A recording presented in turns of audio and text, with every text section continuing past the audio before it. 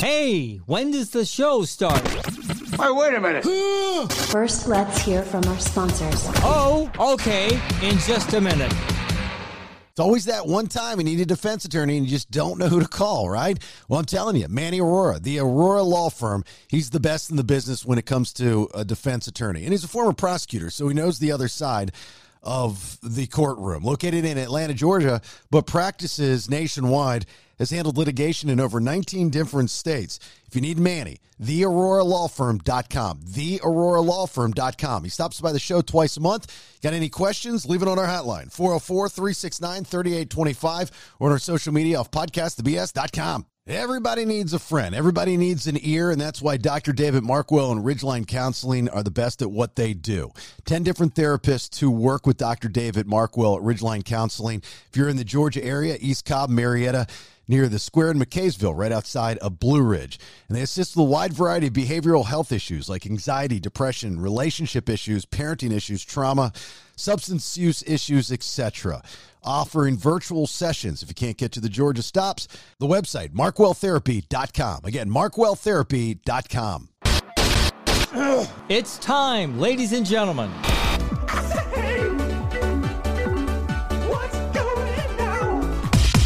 After all these years in the radio business, Jason Bailey is finally unfiltered. I don't know what you want. With his bestest buddy and producer, all the way from Mexico, it's Nate, dude. Sit back, enjoy. Here is the podcast that is all about intellectually immature nonsense. Are a very particular set of skills. You will love it. Why? Because I'm Jason's neighbor. I'm old man Kevin. And by God, this is the BS. All right, there it is, episode 83 of the BS. Thanks for being here. My name's Jason Bailey in the Golden Scissor Studio, beautiful Roswell, Georgia. There is the Nader Tater, still in Iowa, still in his high school bedroom, looking sharp. I like it. Morning, guys. How you doing? Hey, Iowa's getting to me. So you got your license, your Iowean license. I did. To give up my Georgia license. I still got a backup though. What do you got, a copy of it? Like a fake ID? Yeah, I just have like my old one. Your wife was probably excited. She's like, I've never had an Iowa driver's license before. This is neat. Yeah, it's her first time. She's official now. She's an official Iowean. Brandon Thrasher there in the Zelinsky studios in, where are you at? Noonan, Georgia. That's right. How you doing, Brandon? I'm doing good. How y'all doing? Good. Are you both organ donors on your driver's license? I am. I don't know if she is. Ooh. Yeah, I don't know. Might have to drop her if she's not. Yeah. Well, you always, like, isn't that the, I don't know if it's an old wives' tale or whatever it is, but that you're not supposed to be an organ donor because they won't try as hard to save you if you're in a car accident. That's what I thought. Yeah. I've never heard that before, and that makes so much sense. Wow. Thanks for totally changing my mind on being an organ donor now. Yeah. They're like, oh, we are short on kidneys. This guy's probably going to die. We just won't try very hard. Where did you hear that? That's crazy. I've heard that like my whole life, whole driving life, I guess. Really? Brandon, you too? Knowledge. Yeah. You heard that in college? No, common knowledge. Oh, common knowledge. Yeah. He didn't go to college. He went to college for like 3 weeks, didn't he? I thought he went to college for a couple of weeks. Beauty school. Beauty school. Hey, back off. My daughter wants to go to beauty school at some time, at some point. Well, just don't let her drop out because then you'll have to sing the Grease song. I know. There was a post from my high school, you're connected in Facebook, and this poor girl, a lot younger than I am, a beautiful young girl, and she needs a liver, and they have to find a donor, and they gave the blood type, and I'm that blood type, and I was like, well, what do I do? I mean, should I give I don't know anything about that stuff. I was like, what happens if I give my liver? What happens to me?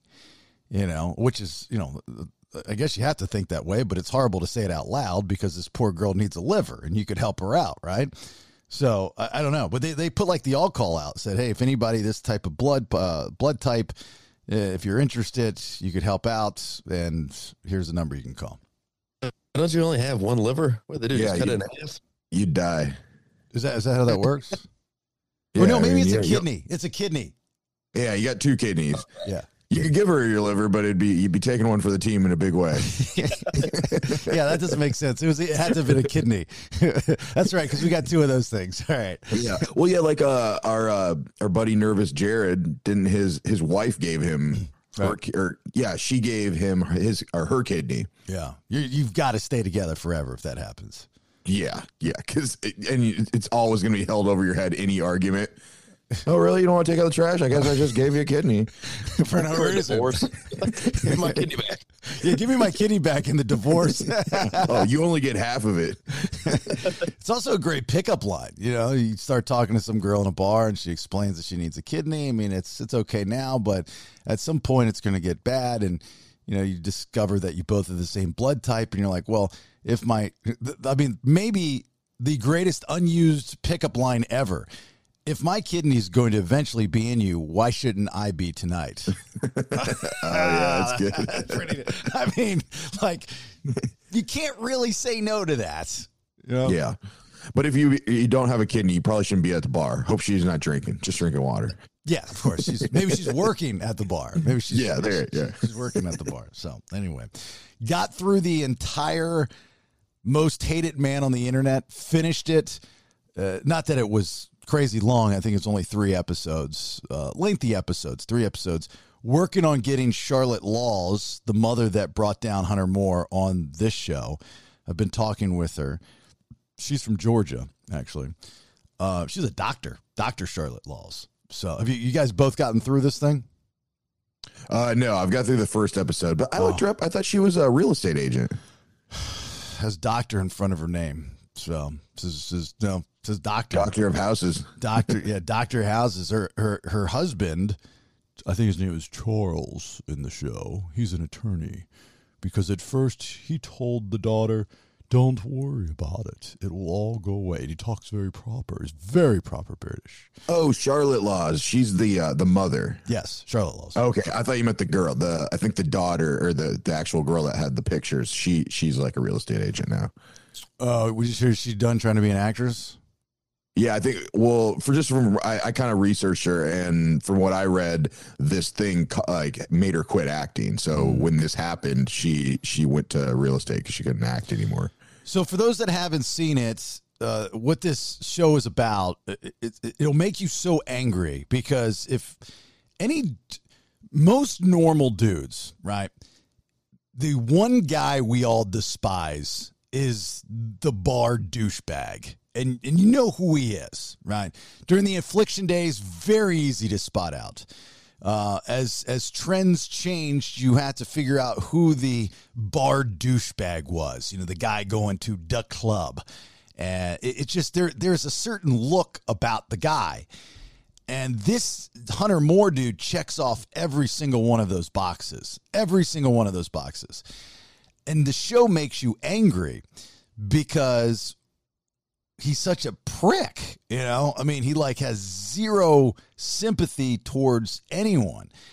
Now, what this show will also do to you is make you question if he's that much of a prick, because you go, okay, I mean, there's a lot of, he had this website, isanyoneUp.com, very popular in the early 2000s, and pictures of boobies and dick pics and all kinds of stuff were posted up there. A lot of them users submitted, but what they later came to find out, I mean, I guess you could say this is a spoiler, but this is a story that's been in the news for, it was over a decade ago. It was a big news story. And so this is just telling the story, and it's told very well. But they found out he was hacking these girls' accounts, because there was a trend, not all of them, but there was a trend of a good number of girls whose nude pictures were posted up on this isanyoneUp.com. And they're like, I didn't send it to anybody. The only person I sent it to was me on my phone. Like it starts out with Charlotte Law's daughter explaining what she did. And my wife and I looked at each other and we're like, I don't know about all this. I don't know if I believe you. I mean, like, and it kind of hurts because now you're victim blaming, but you're just like, I don't know if you're telling the whole truth here, girl. You took some nudes and you just were just felt in the mood to take them and email them to yourself. Not that there's anything wrong with that. Just usually when you take nudes, you send them to someone. And so that's what she said. And then there was a lot of girls that said the exact same thing, that they were just taking them for themselves. Okay. Each to their own. I mean, I'm not telling you it's not true. So this Hunter Moore guy buddies up with this dude that was originally trying to hack him and says, hey, I'll pay you $200 a week to hack other people. And what they did was, I guess, clever. Was it clever? Have you gotten to the part where how they hacked, Nate? No, I haven't yet. Okay. I don't know if this is clever or not. It works. I guess there's some cleverness to it. They would reach out to girls on Facebook, and they would, they would hack a Facebook account, because I guess a Facebook account maybe at the time was a lot easier to hack. Probably. And they would hack the Facebook account. Then they would DM or PM or whatever the hell it is in Facebook. They'd private message a friend of theirs, a good-looking girl, and they would say, hey, I lost my password. I forgot my password. I lost my phone, and I'm locked out of my email account. There's like a list of things of problems this person supposedly has. And they said, can I have my password sent to you? And of course the friend said, absolutely, sure. So it was like, they sent it, and they're talking like kind of friend gibberish with the emojis and all that stuff. And they send it, and then they send the code back. And then the next thing they know that their email it says your password has been changed. And it was like none of them caught on to it. They're just like, oh, that's weird. What happened there? And so they were changing that person's password, knowing that they can recover it. But what they did was, this was the clever part, they changed the secondary email to their email, which was just a made-up email. So all these, but the problem was all these hacked accounts had the same email, which the FBI is going to eventually be able to track down the IP. And, it doesn't take rocket science to figure that out if you're the FBI. And that's what they would do. They would hack into these accounts. They would go through their emails, and they would find the nudes. And then they would post it up on the site. And then they would post the social media links to these girls and guys on the site. And people would say there's some fucked up people out there saying some really horrible things, and it's destroying people's lives. So they're reaching out to this Hunter Moore guy and saying, hey, please, I did not send you these pictures. I did not submit these pictures. I don't know how they got up on your site. Can you please take them down? And they were all very nice. And he pretty much laughed at them, told them to go fuck themselves, and that's where he got Charlotte Laws pissed off. She was like, if you would have been cool about this, dude, you could have had your site up and running, and I wouldn't have taken it down. But eventually he got taken down and then goes to jail too. So. Okay. Yeah, I guess that's pretty smart. The thing that I don't understand is like how, I know you said they messaged like good looking girls or whatever, but out of the millions of people, I mean, even at the time that were on Facebook, what are the chances that you go through all this work to hack someone's account and they just happen to have nudes in their email, like drafts or something? I mean, it just seems not a efficient way to do things, because how would you know? What if you did all that and you go through their shit? Oh, they don't have anything. That was a waste of time. Yeah, I don't know. I don't know how they knew. I don't know how they knew. After watching this Most Hated Man on the Internet, I think there's more to the story. Like, I don't think we got the whole thing. It was a piece, obviously, to destroy this Hunter Moore, and rightfully so, because the guy is such a tool. And like, to prove the point that he's such a tool is what he did to the military guy. So that there's, insert, and I've also reached out to him, but I haven't heard anything back. Insert this ex-military guy who worked for the government for years, hacking sites of the bad guys and taking them all down, and pedophile rings. And I mean, the guy's like, a Boy Scout, but he's a badass too. And he was bullied as a kid. So he's got like kind of a life, vengeance thing going on. And he's got a wife and kids, and he's very wealthy because of the work he does. And he's a guy you just wouldn't want to mess with. I mean, not only because of what he can do in the computer, but what he would do to your face. Like, if you met him, I think he would. I think he can hold his own pretty much. And so he gets involved in this, and and the only reason he was involved already was because Hunter Moore, he had other websites that he ran, the military guy, and Hunter Moore had reached out to him and said, hey, would you like to advertise? So that's how they started talking. And then he found out what he did on this website, and he was appalled. And he was like, well, instead of telling him I'm appalled, you know what? I'm going to advertise as much as it's going to kill me just so I can get in with him. And he kind of lays the groundwork of infiltrating the Hunter Moore people, the family as they called it. And then he says to him, he's like, dude, you got girls on here that are underage. I know this for a fact because I did my research, and these girls you're going to get popped. This is child porn. He's like, sell me the website, get out now, or you're going to go to jail for a very long time. So he sold him. That's how he took it down. He sold him the website for $12,000, and I guess Hunter Moore was broke. That's the other thing. He wasn't making any money. You know, he wasn't like some tech billionaire off of this site. He wasn't making shit. I mean, he made a couple dollars, but he wasn't wealthy by no stretch. And so he buys the website and then redirects isanyoneup.com to bullyville.com, which is his website, which is an anti-bullying website. I was like, well, that's pretty cool. Nicely done.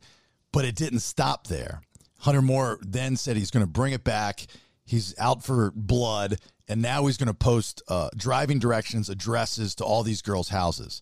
And his followers are nuts. I mean, they're saying things online like, I'm going to kill you, I'm going to rape you. I mean, like horrible, horrible things. And so that's when they're like, oh, shit, we got to do something. And then Anonymous gets involved. And you don't mess with Anonymous. They're the real deal. They've taken down many of websites, and that at their disposal they can destroy a life. But they work for the good guys for the most part, right? Right. They're good. I had an encounter with Anonymous in the mid 2000s, and it was pretty cool. I got to tell you, because this is when they were out to get the Scientologist. Remember that? Okay. Yeah. What were they out to get him for? They wanted to expose them for what they were, you know, and if you've ever researched Scientology, oh my God, some of the stories will absolutely blow you away. I know, like, what we hear, like, from the celebrities, and then the ones that have, gotten out of it, and they're like, well, it said, you just got to take it with a grain of salt. But if you actually research some of the stories, you know, the cat story, the murders and the disappearances and all kinds of stuff, it's spooky. And their headquarters is in St. Petersburg, Florida, or Clearwater, Florida. So when I was doing radio in Tampa, it was a different type of radio. It was, 1834 rock radio, you a lot of shock value kind of stuff. And plus, I was new to the market, so I was just trying to get any attention as possible. So I was like, you know what? I'm going to go after the Scientologists, and I want to fuck with them.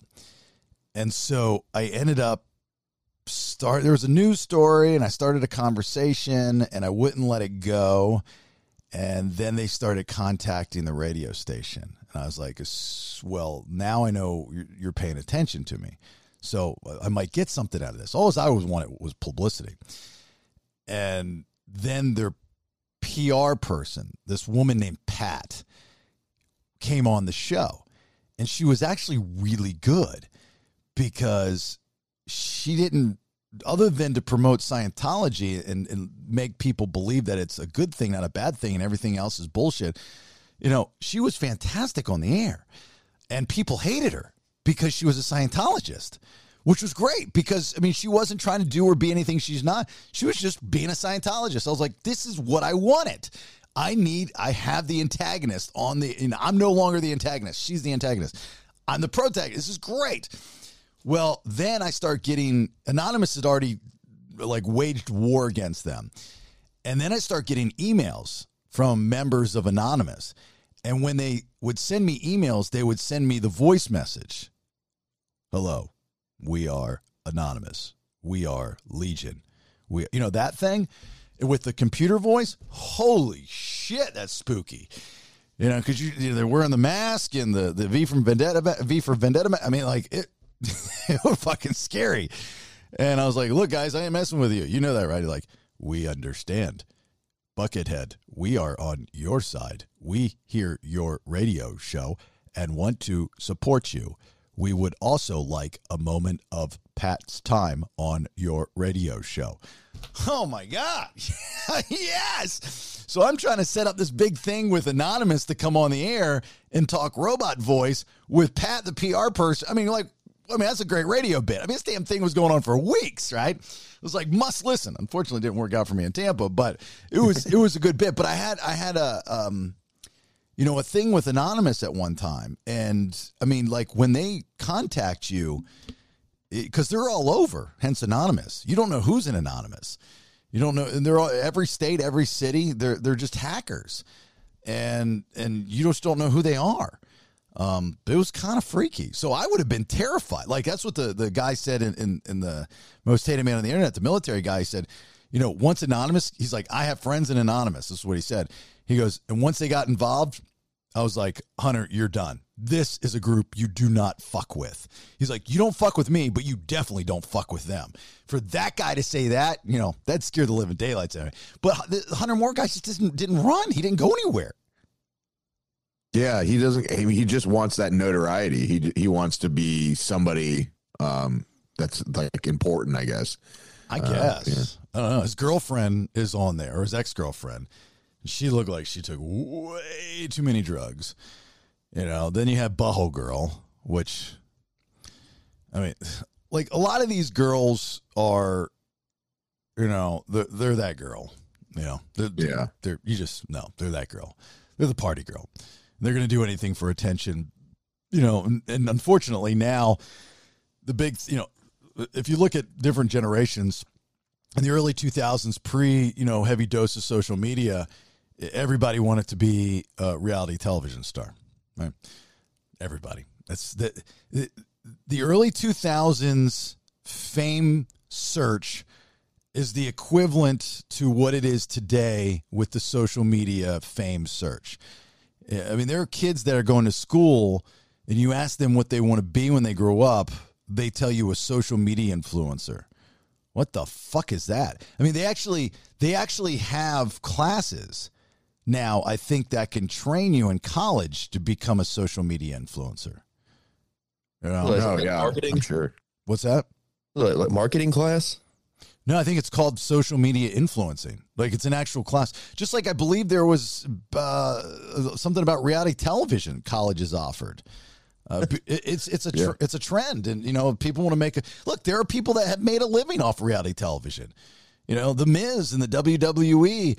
He has an actor, and he's got his own television show, and he does a million different things. He's got a beautiful family. He's been a world champion. He started on Road Rules. Right, yeah, Road Rules on MTV. So we did. I'm paying $5,000 for a social media class. That college professor better have millions of followers. Well, I don't think that's how it works. I don't think you walk out of the class. If you get an A in his class, you don't automatically get 1 million followers on Instagram. I don't think that's how that works. No, I'm just saying I would want someone saying, like, that guy's actually done it. Okay, he knows what he's talking about. Not Mr. Professor over here with 20 followers on Instagram. That tell you how to be an influencer. That's the struggle with social media, because everybody, there are a lot of people that will say there's a right way to do social media. Just like there are people that say that there's a right way to do podcasting. And there are even people out there that say there's a right way to do radio. Well, I'm here to tell you there is no right or wrong way. There's a lot of just right place, right time, hitting the right nail at the right time situation. Because, what I might like, you might not like. And on social media, you say, oh, well, this one you do this amount of times a day, and somebody else does it the total opposite, but they've got 50 million followers. So, I'm sure that The Rock does not follow a social media schedule of when he posts. Yeah, probably not. Yeah, probably not. But I don't know. I mean, if somebody's running his stuff, I mean, some accounts, I think some people are running it for them, but then they also can post on their own or whatever. But I mean, it is a skill now. It is a lot of luck and randomness, but there's also, it's almost like a money manager telling you market trends and the way things have gone in the past and times times to buy and trade. Same thing with social media. Like I was messaging Brandon the other night because I put that the caveman video up on TikTok and it has like 24,000 views right now. So I asked Brandon, I was like, hey, is it better to like let it ride and just not water down my account with new posts, or do I do new posts to like feed these new followers or whatever? And he's like, yeah, I would probably post right away. And then I did, and it wasn't getting a lot of likes. He's like, posted at different times of the day to see what time is like trending and everything like that. So there is a skill to it a little bit. So I can see how they have these classes with people maybe that know what time to post, what kind of hashtags to use, what trends to follow, and things like that. So it's almost, I mean, you could be a professor in it now, I guess. It's crazy. Did you do a reel for that? But that video is way cool, by the way. When we talked about it, I knew people are going to want to see it. And I think you reposted it to our site, which is the show site. So that's cool. But it's freaky. I mean, that's a total viral video that you took. That's like one of those videos we would talk about and go, nah, that's not real. That's docked up, and that's not. This guy's full of shit. That's one of those videos. Yeah. Did you monetize it? What do you mean? Like on Reels, you can monetize it, or YouTube, you can monetize it. I think, don't you have to have a certain number of followers? I thought you had to have like over 10,000 followers. Oh, is that the case on Reels? For Reels? Oh, I don't know. I don't really know how you make money off of Instagram like that. Oh, I signed up for monetization on my account, and I don't have over 10,000 followers. I have like around, I think, 877, something like that. On Instagram or on Facebook? Instagram. Oh, I don't know. Yeah. But settings. What's that? Was it in the settings somewhere you signed up? Would it just have a little, you want to make money? Yes. Yeah, pretty much. It actually asked me. It said, would you like to monetize your Reels? It was like a pop-up on the bottom of my screen.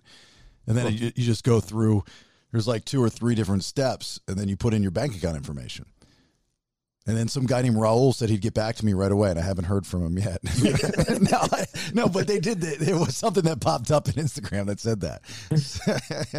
because I think, with their transition is they're trying to put TikTok out of business. So everything that you could do on TikTok, or you can do on TikTok, you can now do on Reels. But then Reels is obviously part of the Instagram family. That's why when you post on Reels now, it goes into your main feed as well. They also have the invite collaborator, which is a really cool feature, where if I post something on the show Instagram, my personal Instagram has more followers, so I can invite myself as a collaborator, and it will post in my feed. But the show will get the credit for it. Just kind of right. Neat. Yeah, that's kind of neat. So yeah, but it's funny because half the people like on TikTok are saying, I can't believe this isn't more viral or something, and then the other half are like, this is a homeless guy. Why are you messing with him? And I say, he's not homeless. He has a cave. He's living in it. You're not homeless if you got a roof over your head. Yeah. It's very odd when a video, when something, any of your content goes a little bit viral and you start getting an outside audience. I've always found it very entertaining, especially for what we do. And, those that have been with us for a very long time know all the bits and the little isms and the stories and the, I use the word prize and why I use it. So like for those that are in the inner circle, no. And then when something goes viral and then somebody checks it out for the first time and all they really came to do was hate. Who the fuck is this guy? You're fucking pride. And you're like, what are you talking about right now? And then those that are in the inner circle, the two peers are going, dude, you just got to the party. Shut the fuck up. If you want to stay alone, I love that whole, how that works. I always have loved how that works. Because like if you're new to the party and you see something, most people just want to be a dick on the internet. Just be cool. Like, that's an awesome video. Be like, way cool, dude. Thanks for posting. If you really have to make a comment. Yeah, people like just to be negative. I posted a couple years ago, we had a crab feast, the blue crabs at the house. and I posted this is the proper way to eat a Maryland blue crab taught to me by my uncle back in the day. There's a million different ways to eat a blue crab. I know that. Okay. I was just doing my own video and I did it, and it got up to, I don't know how many is that now, but it was at like 15, 18,000 or something before I knew it. And all these comments were like, this guy doesn't know shit about blue crabs. He's not from Maryland. He doesn't know fucking shit. He's down there in fucking Georgia. I just looked at his Instagram. That fucking shit, but that fucking dumbass. And I'm like, dude, relax. It's okay. It's not the Bible. It's not gospel. You know, you eat your crabs the way you want to eat it. It's really not that important. For us to get into it on social media, it's not that big of a deal. Just relax. It's fine. It's going to be okay. Those are the best comments, though. Those are the ones that usually push your video to go on and on because they're pissed off about it. And then more people get pissed off. You're right. Yeah. I mean, I stopped even looking at the comments and whatnot, so I don't even know where it's at now. But Nate's video is way cool. If you haven't seen it yet, we're talking about that the other episode ago. You were in Cabo, right? Right. Yeah. And you looked off in the distance and saw him. Yeah, there's a caveman living in a cave up the mountain there. And it's weird because he doesn't act like a person. He does like the Sasquatch kind of thing. He's like puts his hand over his face and turns back into the cave, and he's like scratching his, hairy nuts, and you can't really see him. And that's everybody was like, why is he always blurry? It's like somebody was like, get a better camera. I'm like, he's on the top of a fucking mountain. I think it's pretty good. I zoomed in as far as I could. Actually, I think it's perfect. The footage is perfect. Everything about the footage is perfect. Because it makes you question if it's real, because you're zoomed in so tight from such a far distance that it depreciates the quality a little bit. Yeah. Well, and then I didn't really realize, and maybe that's why all these other videos suck too, is when you zoom in that far, if you move your phone a millimeter, it like jerks across the screen. So that's why it looks like it's like kind of bouncing around, because I'm zoomed in so far. If I move a little bit, it's moving that zoom so quickly that's bouncing around. So I feel for these zoologists.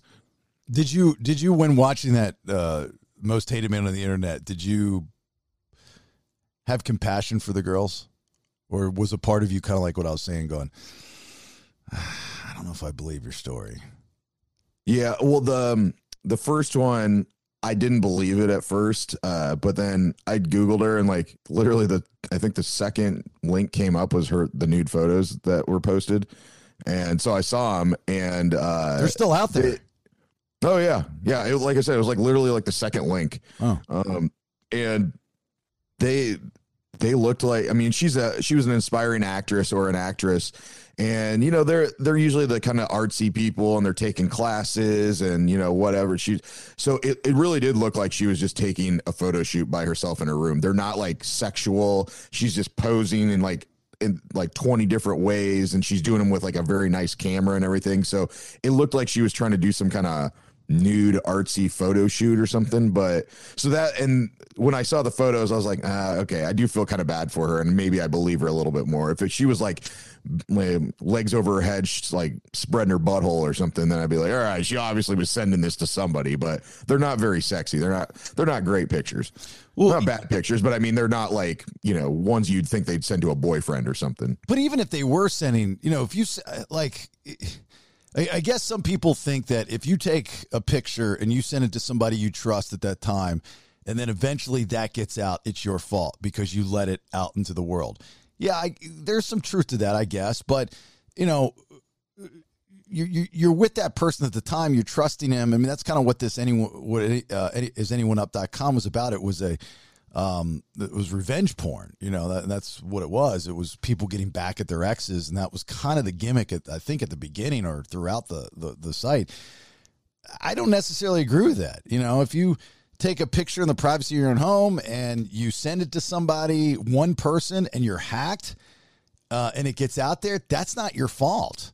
We do a lot of things in private or one-on-one with our significant others that we have no expectations of it getting out. I will say things to my wife that's, that's part of the trust in a relationship, right? I mean, that's why it takes so long to say and do certain things around people, because you don't know if you can trust them. If my wife wanted to, she could destroy me. you know, with things that I've said to her about people or things that I know about people or things that I've seen that people have done if she wanted to. And same me with her. But that's not how that works. I mean, we love each other. We're not going to do that. But when you're dating, that's why, you know, some of these girls, it's mainly women that are sending it, is like when you're flirting, and that's what they're talking about in the early 2000s when the camera phones first started coming out. They're like, whoa, shit, I got a camera, I got a phone and a camera. What do I? Of course I take a picture of my dick and send it. Well, why wouldn't you? You know, because it was such new technology. And, you know, as the generations continue, these being open sexually becomes more and more and more. I mean, you know, which is fine. I got no problem with that. I mean, I think we've always been a little, you know, a little close to the vest, you know, a little stuffy when it comes to sexuality and whatnot. But you don't send the nudes out, right? As a young woman, you don't send the nudes out because if you don't trust, you know, if you're not, you don't send them out to your 16-year-old boyfriend. You don't send them out to your 18-year-old boyfriend. Yeah. And of course nobody deserves that stuff to be put out there, but also with other things, when you're younger, when you get in trouble, you kind of have to bite the bullet on a lot of things. Like, let's say you're with a buddy and he has, you know, in his car in high school and he has weed on him or he's drinking or something and you get busted with him. It's technically not your fault. Like, you know, if he had something on him and you get the charge as well, but your parents are going to say, hey, this is a learning lesson. You should know, this is a lesson to know who you're around and what you're doing. And you kind of have to take a little bit of personal responsibility for it. Even though you didn't technically do something wrong, you gotta judge the people that you're with and you're hanging out with. And so I think it's kind of the same thing where it's like, yeah, of course it should not be out there, but you got to be a little more careful about what you're putting out there. It's a little bit of personal responsibility, but more that it shouldn't be used as revenge. Do you still have any nudes of girls from back in the day? Oh, probably. I mean, at the time, you'd probably burn it on CDs. So if I have any old burnt CDs, maybe. I found some old CDs of pictures from when I used to do female mud wrestling. Oh yeah, I mean that was just a big. Brandon would have loved that gig. It was a mainstay in Central Florida for years. It was a thing. It was a part. You went to the Cactus Jack ones, right? CJ's. No, I've never even heard of Cactus Jacks. What was CJ, that? Right, Cactus Jack. What in Castleberry? Oh no. Did it turn into something else or? Yeah, weeds. Okay. I didn't know if it turned into a different bar or club or whatever. No. Well, last time I was back in Orlando, which wasn't that long ago, maybe a year ago or something, we drove by. I was like, oh, my God, that's where CJ's was. And my buddy owned it. And so here's the story, Brandon. Years and years ago, like I've always had a great relationship with the WWE. And during their Attitude Era, they would do, you know, some pretty risque things. And so they had like a mud wrestling type of, it was something mud. Anyway, I was like, okay, well, I got to give away tickets for this upcoming WWE event. I'm going to do a mud wrestling night. And so I did the first one at this bar that does, well, the bar is there, but the name of the bar has changed. And it was, God, I can't. We would throw anything goes parties. Nate, help me out here. It's now Ember, I think, but it was an Irish bar. I can't believe I can't remember this. Ember was always Ember when I lived there. All right. Well, it was an Irish. Was it like Patty O'Brien's? Is that what you're talking about? I'm sure it was something. But anyway, it had a large outdoor area. And we would have parties there, like through the radio station, like out there. It's like, hey, it's Buckethead talking about that were nuts. I mean, one time in particular, we had it's called Anything Goes. You pay $10 at the door and drink for free. Okay. Yeah. I mean, like, good deal. Yeah, Dan, there was no cutoff. It was like, just stay. It was nuts. And we had this look like a prison mattress. And we would bring it up on stage, and we would line girls up to get on the mattress and do whatever they wanted to do in order to impress the crowd. If you impress the crowd, you got a prize. Pretty simple. Yeah. Well, up on stage also was a picnic table. And this girl jumps up on stage. She whispers some dirty stuff into my ear that she wanted to do with me. And she points over to a table where her, I think, brother was at.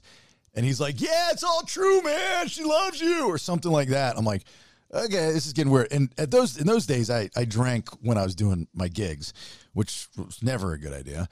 And so she goes, I said, all right, well, what are you going to do to impress the crowd? She goes, I'm not here to impress the crowd. I'm here to impress you. And I go, ooh, so now the crowd's like, woo. And I mean, this place is packed. There's probably like 300-400 people in this bar outside, just, asses to elbows. And she goes, I don't need the bed. I need you to get off the picnic table. I was sitting on the picnic table. And I said, okay. One of the owners of the bar, this guy, Leonard, was behind the stage. It's very important, this story. Behind the stage on the ground. So there's a couple feet, up to where I was at. And he was watching from that side of things. And I'm kind of catching eyes with him. And he's just like, whoa, these Irish guys. Like, I. And so she undresses, takes off all of her clothes. She sits on the picnic table. She wraps her legs around her head. Okay. She asks for a vegetable because we had props. And she goes, vegetable, please. And I said, Leonard, and it was like it was shot up out of a cannon and it just landed in my hand, a cucumber. And I give her the cucumber. She inserts the cucumber, and then she asks me to spin her. And I spin her. I'll never forget this. I would love to know what she's doing now. And I spin this naked girl with her legs wrapped around the back of her head with half a cucumber sticking out of her like a penis. And I'm spinning her at a bar in downtown Orlando. I'm like, you've made it. This is the pinnacle of your life right now. And then afterwards, she was like, did that impress you? You want to come home with me or something like that? I go, I got to tell you, I've never seen that. I probably never will see that. But you scare me. Yeah. I go, I can't do it. You get home and she ties you up and she's like, your turn. Get the cucumber. You remember this bad boy? Anyway, so back to the female mud wrestling thing. So this is the place that we did it at. And our dumbass, is we used real mud the first time, which is you never use real mud in female mud wrestling. So it was a bad idea, but we had a great turnout, and during the time, the girls took their clothes off, like they weren't supposed to. We didn't ask them to, but they did. And I was like, well, and it started to catch on, and people were like, when are you doing another one? When are you doing another one? So I lined up another one, and we did pudding. Smart. And it was even raunchier and better. And the word started to get out, Buckethead's doing this with WJRR. He's doing this female mud wrestling. I start calling it FMW, like making it a thing. And I started because I was my own webmaster at the time. And I started to on my website, I started to really focus on this kind of stuff. And then something happened where the competing rock station in town went to the bar that I had a good relationship with, where I was doing it in downtown Orlando, and they stole my idea because a television station, local CW, they had a reality show, and the people would go out on dates or something. They loved my idea. So they wanted me to do the idea for their television. Like they wanted to bring the people that were on a date to the bar and have me hosting the female mud wrestling. Because I worked with the CW a lot, and before that, the WB. And I was like, for some reason, we couldn't do it. So I found out, I had to find out on my own that they got the competing rock station to do my bit. And I was pissed. I was furious. So I was like, fuck you. And I took it to another place, another bar. And that's when there's video that somewhere in the world of those nights, because we're filming this. These girls were, crazy. And the thing that killed it was a girl's tampon came out one night. And yeah, and we had Gross. to, yeah, and we were like, and the girls were like, I don't think I want to go back. I was like, yeah, I don't blame you. So we had to kill her. I was like, it's kind of gross. But we used to do, like, not only would they wrestle, you know, and there was cash involved. There's a cash prize. So, I mean, this is the day and age of the wet t-shirt contest and stuff like that. But I came up with this bit for female mud wrestling called Diving for Dollars. And I would get two girls in each corner. I get a girl in each corner, and she would, you know, spread her legs, and people would throw money into the ring, and they would shove it in their crotch, and the other girl could dive, and as much money as she could put in her mouth without using her hands, she could keep. I mean, what the fuck? Like, that was the thing. Anyway, talking about going through some old pictures, I found some old female mud wrestling pictures the other day. Really? That's the short version of the story. Well, you know, and remember the bar scene? There was always like the photographer from, you know, what, like the entertainment portion of the newspaper or whatever. And they'd put pictures Mike up Montez. from. Yeah. Yeah. You get up like Saturday or Sunday morning, you get on there and be like, oh, did me and my friends make the website? But there's always like an album from the wet t-shirt night at, you know, whatever bar. And so a lot of those photos are out there and people probably don't realize it. So I guess, you know, if you're standing up at in a bar, you know, wet t-shirt or topless or whatever, and there's a bunch of people around, you kind of have to assume your boobies are out there. Yeah. They're going to be there forever. But then you weren't thinking of the digital footprint that you were leaving, right? Now you have to think that way. And that's what's crazy and scary. I'm guessing that ding I just heard in my ears, you're sending me the nudes of this girl. Yeah. Yeah. See, I think we're just as bad as the people that were on the site if we're going to look at them. But yeah, probably. This is for research purposes, right? Yeah. Yeah. Okay. But yeah, I was basically just saying, like, it doesn't look like super sexual. It just looks like she's taking them as a, you know, an artsy kind of photo thing. Okay, I'm looking at a video of. That's just an advertisement. Don't click on that. Okay. Well, I just mean it'll just give you a pop up and you'll go somewhere else. I just see a penis and a butt. Is this her in the pink? Yeah. Pretty girl. Yeah.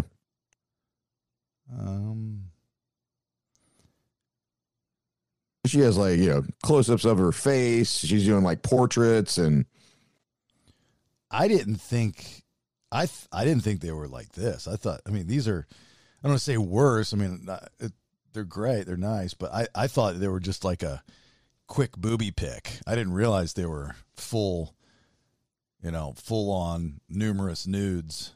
I see. I thought they were worse because they made it sound like, I don't know. She like I said, or we said that we thought she was maybe not being honest and she was taking them for somebody specific and she had sent them to him or whatever. But these just look like she just was saving them in her drafts or whatever, I guess. You should take one of those pictures and like put her real estate information on there and send it to her and be like, dude, you should make this a billboard. You get you get a lot. Yeah, then I'm sitting there with charges with Hunter Moore right next to him. Hey, I got your pictures. Do you mind if I take these? Is this her husband? This dude that looks like yeah. Or I mean, assume it's her husband. Yeah, Matt Dillon from Something About Mary. Yeah. Wow. Wonder how that conversation went. You on the internet at all? Yeah. Well, you know, like that mutual friend we have that was on Dr. Phil or whatever and used to do porn and everything. That's what I was wondering when I see her. She seems very happy with her husband, and I assume you have to have that conversation at some point, whether you were a victim of this site or just in porn previously. Like, you kind of have to have that conversation, right? So it doesn't come up and take them off guard. Yeah, and then as a guy, would you be okay with it? There's another, I think about this with another friend of mine who never did anything risque. I mean, the girl that Nate's talking about did some pretty hardcore porn, which like blew us all away because she was such a sweet, innocent girl when we knew her. And then I don't know how she was turned out like that, but my friend that was a Playboy Playmate of the year. And, you know, when she left, I was her first radio interview, and, helped media train this girl when she was just trying to get into Maxim magazine, and which wasn't even her idea. It was her friend's idea at the bar. And, we became friends because of that. And, and then next thing I know, she's in Playboy, and then she's Playmate of the Year, and she's on TV with Hugh Hefner, and it was the thing. And then she's on Big Brother, but she never did anything. When she was in LA, I mean, I'm sure she's got plenty of stories of regrets. That's why she moved back to Orlando. But she's married now to who looks like a very nice guy. They have a beautiful child, and you're like, there was a really, really cool video of your wife that she did for Playboy where she's dancing naked outside this guy's door. It was awesome. I'm like, you okay with that? Yeah, but you got to be okay. What's in the past is in the past. I think we're going to have to definitely be more accepting moving forward of the skeletons in people's closets. That term is going to have to be tweaked a little bit as far as the definition, as far as how you handle it, because presidents to come, politicians to come, those skeletons, they won't be able to hide anymore.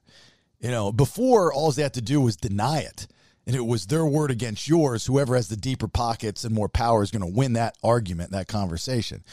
But if you've got digital proof, in which everybody will, you're going to have to be like, all right, the next president of the United States, this is going to be our third female president of the United States. And, when she was 20 years old, she did some nudes, it's cool, whatever. It's going to happen. Eventually it will happen. There's no getting around it. We will have a politician, a person in power, whether it's president, a governor, a mayor, a congressman, a representative, a senator, whatever the case may be, that will openly say, hey, look, I sent some dick pics back in the day, when I was a kid, so be it.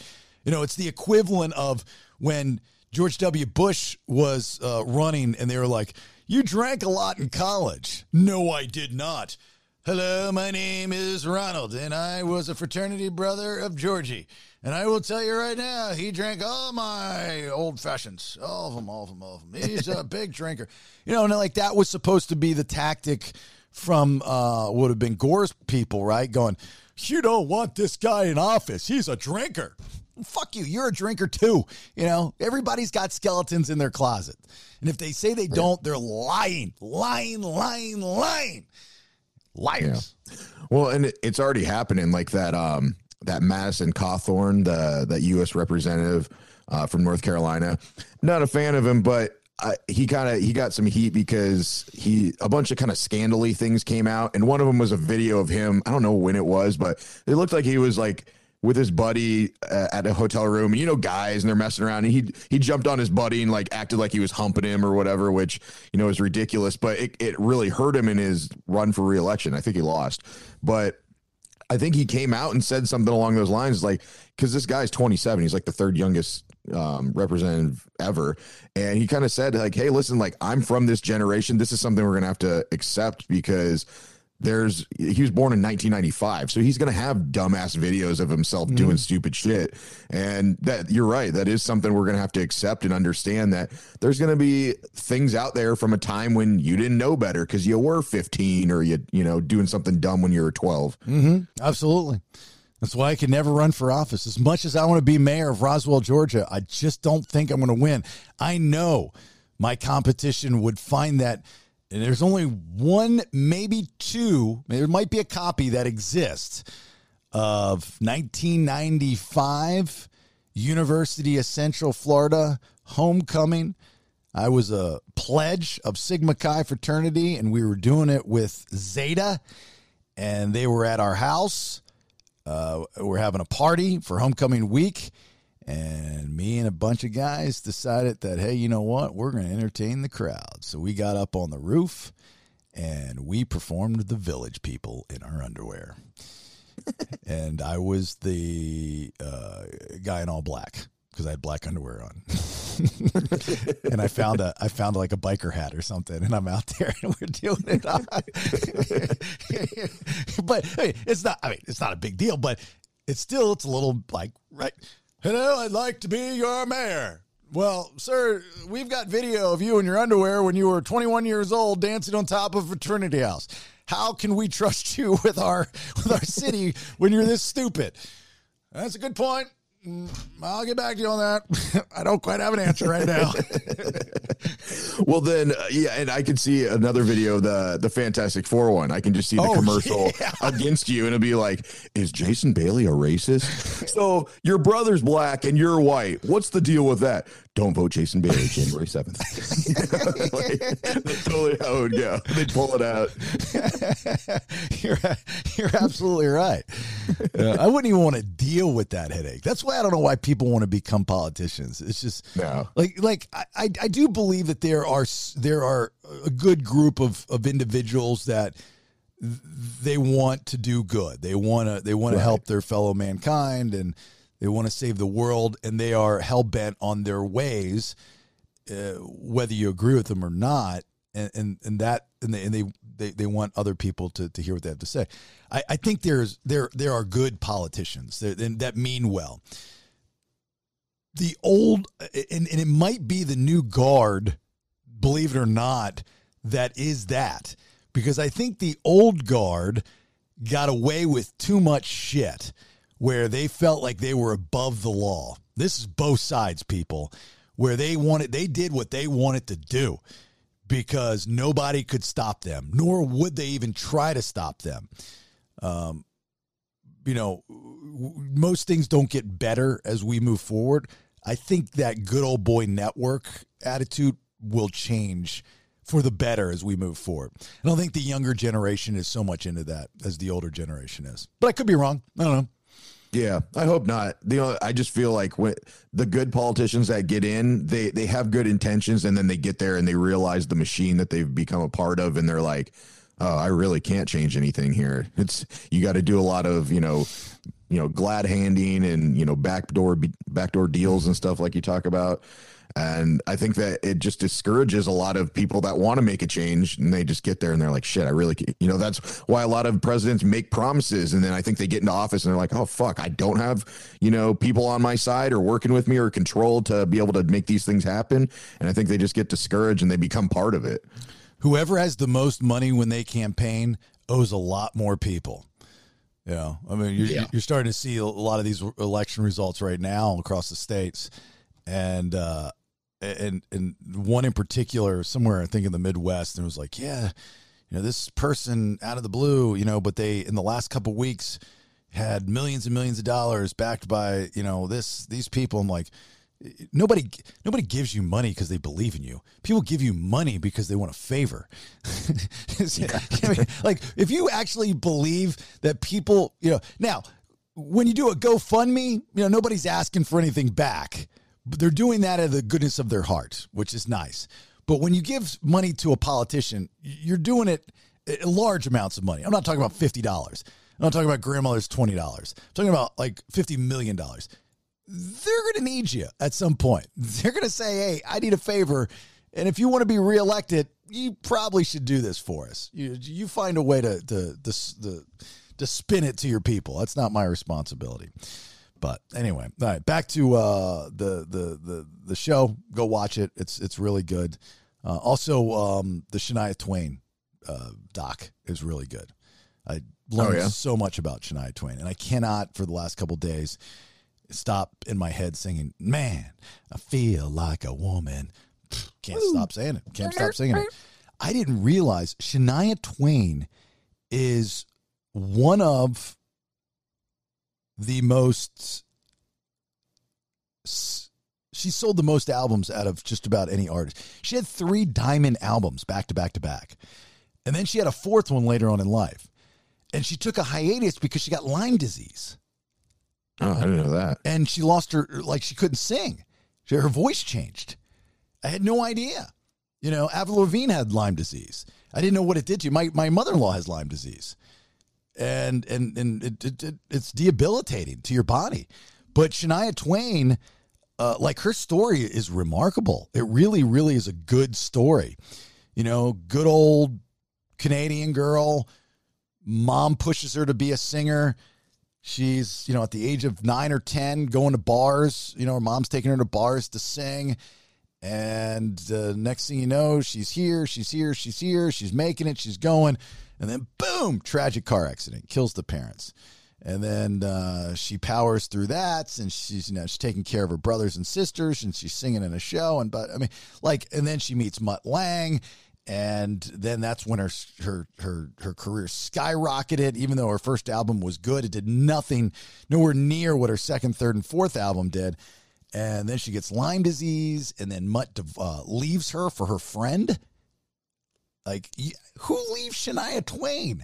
Like, I mean, I know you're Mutt Lange, and that's cool and all, but who the fuck leaves who leaves, one, your wife who's got Lyme disease, but two, who cheats on Shania Twain? Shania Twain's gorgeous and sweet and innocent and nice.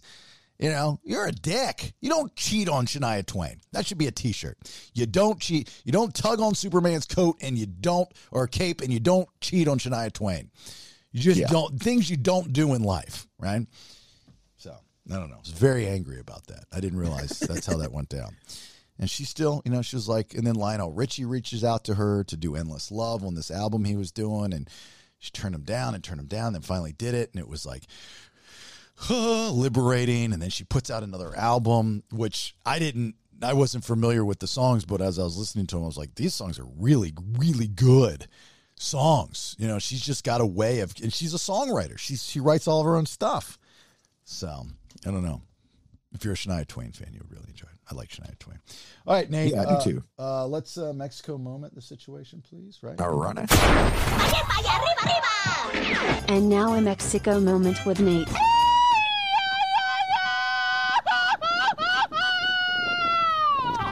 Yeah, good. Mexico Moment with Nate, sponsored by Furry Family Comfort Care. Stephanie is a registered veterinary technician certified in hospice and palliative care for dogs and cats with over 20 years experience, mobile and virtual assessments, things like do I need to take my dog or a cat to the vet for this? You can get a personal nurse for your fur baby that can collaborate with your vet just to ensure the best care for your pet. And now mention the BS for 50% off your first appointment, whether it be a consultation about your pet's health, hospice consult, cold laser therapy, or 50% off one night for your dog or cat at the Furry Family Comfort Care Resort. You can find Furry Family Comfort at furryfamilycc.com. That's furryfamilycc.com. Oh, there you go. All right. What you got? So this one happened when we were in Cabo. I know last week I told you guys about the Bigfoot caveman that I saw. Yeah. And this one in Cabo happened when so you've probably seen like the famous views of it's called the Land's End. And it's so Cabo is at the very tip of the Baja Peninsula in Mexico, excuse me, below California. So it's this really cool area where it's the beach meets the ocean, basically. So there's these huge rock formations, and it's a great place to go scuba diving and snorkeling and stuff. But there's the famous arch is there, and so you've probably seen it. It's like a hole in not a hole, but it's an arch in the rock, and you can see through. And one side is the Sea of Cortez, and the other side is the Pacific Ocean. So they call it Land's End because it's like if you were to go straight south, you'd hit Antarctica. Like there ain't nothing else because you're over far enough to miss all of South America and everything. Wasn't that the name? Google photo like they have on Google home screens? Is that the photo? Yeah, that's it. Cool. Well, wasn't that the name of a Pirates of the Caribbean Land's End? Maybe. Yeah. What is let's see, Pirates of the. There was one that had the word "end" in it. I know it did. The Pirates of the Caribbean were all filmed in the Bahamas. They actually, if you go out and do an excursion, they'll always take you by, where the island is, where Johnny Depp in the tree, the one palm tree, and oh yeah, every year we go snorkeling right outside of that. Oh, it's called At World's End. Yeah, I knew there was an end in there, though. Okay, yeah, sorry. I thought the same thing. Wrong continent. Whatever. So in this area, you can do a bunch of different things. It's very popular to hire it's called a water taxi, and it's just like a little boat, and they take you over to kind of go through the rocks, and so you can take a picture with the arch behind you. But also right before the arch and the rocky area at the end, in between these two mountains, there's a beach, and one side is on the Sea of Cortez side, and it's a little bit more calm, and that beach is called Lover's Beach. And then if you walk over the hump to the opposite side, to the Pacific Ocean side, that beach is called Divorce Beach. And you don't want to go to Divorce Beach. No, it's bad. Yeah, it's bad. And it's kind of raw. I mean, it's more it's just rougher. The water's rougher. You typically don't want to swim there because I guess the current from the Pacific side can just take you out into the ocean. Yeah. So we hired a water taxi, or we did like a tour, actually, kind of. This guy took us around, told us a little bit of information about the area. And then what they do is they drop you off at the beach, and then the next tour will pick you up. So you got like an hour, or you can stay a couple hours if you want. So Alexis and I get dropped off at the beach, and it's just us and this other Asian family from California. And so they go off and do their own thing. And then Alexis and I are just kind of exploring. There's some caves in there. There's one cave that doesn't go back very far. And then there's another one he was telling us about that I guess you could like almost walk to the other side. So we go in the one cave, and I brought a joint with. So Alexis and I are smoke a joint in this cave. And I was like, when you get to smoke a joint in a fucking cave. Very true. Very true statement. That's very cool. Yeah. So we did that. And when we're sitting in there, I look over and I see this little, it looked like a ping pong ball that had like dents in it and everything. I was like, what the fuck is a ping pong ball doing in a cave on this like little peninsula over here?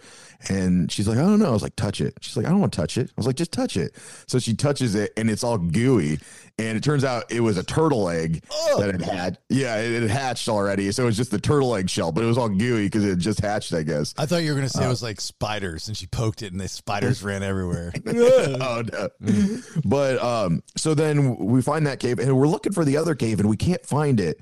And so we're kind of like walking all over, and then we run into the Asian family, and we're asking them if they found the cave, and they're like, oh yeah, like you can't just go to the cave. You have to go around this kind of rock point, and it's all beach, but the water is like coming in real quick, like just like a big wave will come in, and then it's like The Rock, where they have to time it just right to roll through the fire when they're in the basement of it. So it's like that. You got to wait till the wave goes out and then run across the beach and get around this curve to get up to the cave before the water comes in, and it can just pull you out. So I'm doing it, and Alexis is filming me, and the water rushes out, and I run. I just sprint, and I get over there. And so I'm like right around the curve, and I peek my head over the rocks, and I was like, it's good. It's good. So she's coming, and the wave goes out, and she's running, but she has her flip-flops on still, and she has a backpack, and she's holding my phone in her hand. And she's coming, and I see the way she thinks she has enough time, but for some reason this wave was coming in quicker, and she's trying. I go, come on, the wave's coming. Come on. And I probably freaked her out by like me getting freaked out. And I was like, come on. And she tries to go faster, puts her foot in the sand, and she slips and she falls down, and the wave comes over her head, and she holds my phone directly in the air, like straight up in the air. So my phone doesn't get wet, but I just see her arm sticking out of this wave. And then the wave goes out, and it's pulling her back out. And so she's like trying to stand up, and she hands me my phone. I'm holding the phone with one hand. I'm trying to grab her with the other. And I'm like fighting the fucking ocean. It's pulling her back out. And so I'm grabbing her around her waist. Her fucking whole top comes off. Her boobies are out. And I grab around her, and I'm hanging on to her by her left tit and just holding her. And we're just standing there, and I just put my feet in the sand, and I'm just holding her, trying not to get my wife swallowed by the fucking ocean. And eventually we wait till the wave goes out. I pull her in, and she's completely soaked. Her whole bag was wet. All of our phone, I mean, my phone was fine, but her phone, wallet, everything was just covered in water and sand. And she was just like, she had this like wet dog scared look, like she just almost died, which she almost did. So it was stressful. It's not a pretty sight to watch somebody drown. Take it from somebody that just recently saw that happen. It's very, very, very scary. Yeah. I'm glad your phone was safe. That's part of the story I picked up on. Was like, your first thing was like, I grabbed my phone, then I grabbed my wife's boob. Well, she had her hands with she had one hand with my phone in it. So I was trying to get it out so she could help herself get up. And then I was like, oh wait, she cannot help herself. She's falling down in the sand over and over again. Oh man. So, and then in that split second, I'm like, do I throw my phone and grab her, or do I just sit here and hold her until the wave goes away? So I sat there and held her, but yeah, it was scary. And then after the tour, when we get back to the dock, the boat captain comes over to me and goes, hey, I saw you almost lost your wife. Like, he saw the whole thing. Thanks for the help, Cap. Yeah, dick. I'm sure you said this, but I missed it. What was she doing in the water there? She's taking pictures? No, I had already ran around the point to get to the cave, and she was running around when the wave. She didn't time it out, and the water came in. Gotcha. Yeah, just like this wave it came in quicker, so I was like, come on, and then poosh, just went over and took her down. Yeah, gotcha. Well, glad she didn't drown. I'm glad you and I both don't have stories of people drowning in our life. We'd be like, Brandon, if you want to stay on the show, dude, you better get Deaf August to drown like next week. Go to Lanier. Have him drown. That's a good story. All right, that's Nate's Mexico moment. All right, let's talk to our guest, shall we? Hold up. Wait a minute. Let's hear from our sponsors. Watkins Law Firm, trial and litigation attorneys. So if it's personal injury, wrongful death, contracts and transactions, landlord and tenant disputes, or just general civil litigation, Watkins Law Firm .llc is where you need to go. Get a hold of Tyler Watkins, watkinslawfirm.llc. And here's Tyler's tip of the day. In Georgia, if someone doesn't perform under a contract, the usual remedy is money. While in some cases you can have the court order them to perform, usually they won't, because indentured servitude is not a thing anymore. Get a hold of Tyler Watkins, watkinslawfirm.llc, serving all of Georgia. Next time, talk to Tyler. I'm so happy that so many of you enjoy Nudies Men's Wellness League's practitioner, Diane Spiva, when she comes on the podcast. I think it's great. You know, I've been going to Nudies Men's Wellness League in Sandy Springs, Georgia for well over a year with testosterone maintenance, but they do so much more than that.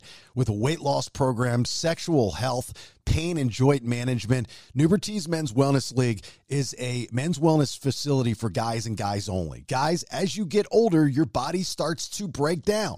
There are things that you can control and there are things that you can't control. Just pop into Nudies Men's Wellness League in Sandy Springs or go online to menswellnessleague.com and schedule a phone call just to see where you're at. It could possibly save your life. That's a true story, actually happened to a listener, right? So right now, the Wellness Combine, get it for $99. That's $200 off the regular price. Plus, mention the BS Podcast and get 10% off that price. But you got to mention the BS Podcast. Go to menswellnessleague.com. Hit that schedule button. Son of a bitch. I just called to say you should subscribe to The Bailey Show, and I mean it from the bottom of my heart. Nobody is going to save you now. If you like what you hear, then get a full 7 days a week plus of new content by subscribing. PodcastTheBS.com. It's better than radio. And back to you, Jason.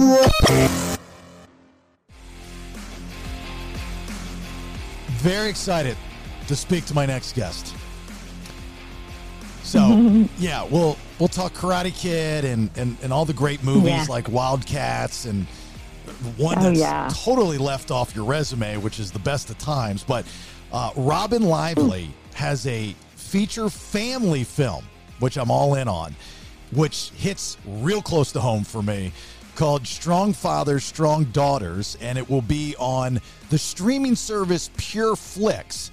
It is on there actually right now. So, and it's based off of the best-selling book by Dr. Meg Meeker. And the Pure Flix streaming, Robyn, is a faith-based streaming service with family-friendly entertainment, right? It is, yes. Yeah. I do feel like this one is this film though is it's very mainstream, and I don't mean to like sound mean or anything, but like I find that, and I've heard this, that also like a lot of the faith-based films are super corny. This one is not. This one is so good. Yeah, so I've seen the trailer, and the guy that who's this guy that plays your husband in this movie? I mean, where did this guy? Where did they find this character? You know what I'm saying? That is my real life husband, Bart Johnson. Is that awkward? Is that weird to play husband and wife on camera and then also at home? No, not at all. It was like, whoa, we've been prepping 23 years for these roles. This is so much fun. No, it was actually very seamless. It was, we've actually worked together a few times, but only in we'll have a line here or a line there to each other, but we've never played a couple. So this was a great experience for us. And it's like, I often say you get on set and you're meeting someone for the first time and it's like, oh, hi, I'm so-and-so. I'm playing your wife.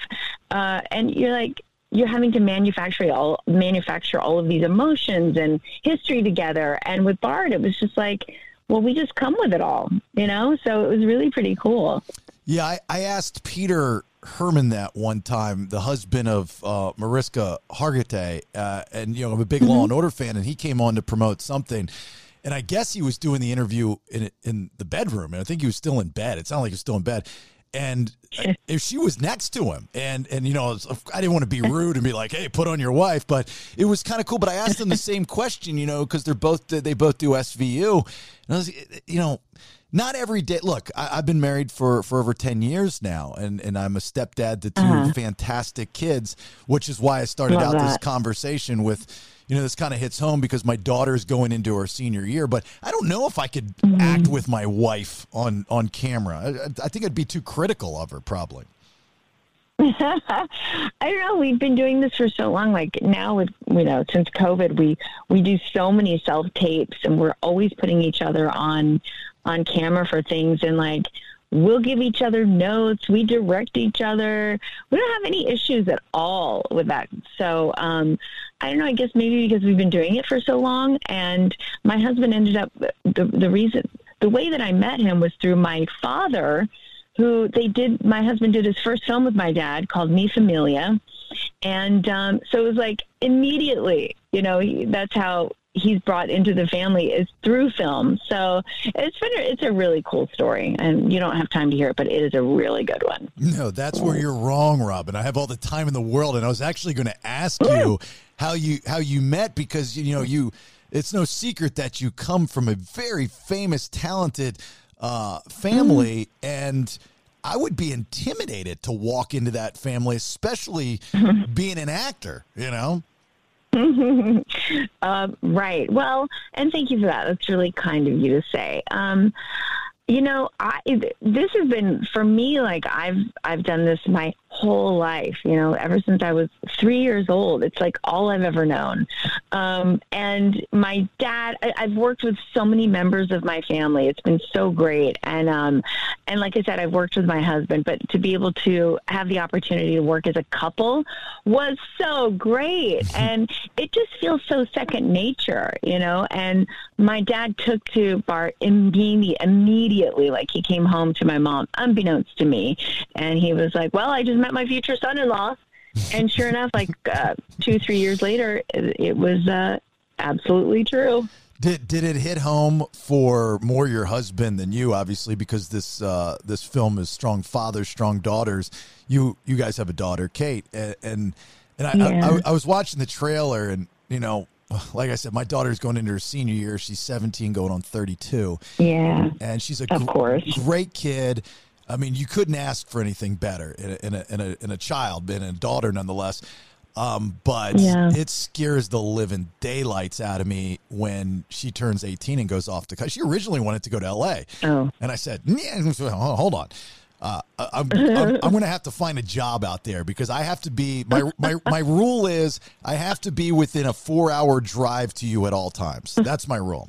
Oh, I love that. I love that so much. And I just can hear your bond and your relationship with your daughter and how important that is. And I think that's the message that this film is trying to put out there, how crucial the role of the father is to the daughter in their development and who they are. And I'm with you. I can't imagine, we went through our son, our oldest son, going to college and leaving the nest, and it was like, it was so hard. I can't imagine, because it's right around the corner for our daughter. And Bart is like, you know what? She's not allowed to get any older than 17. That's it.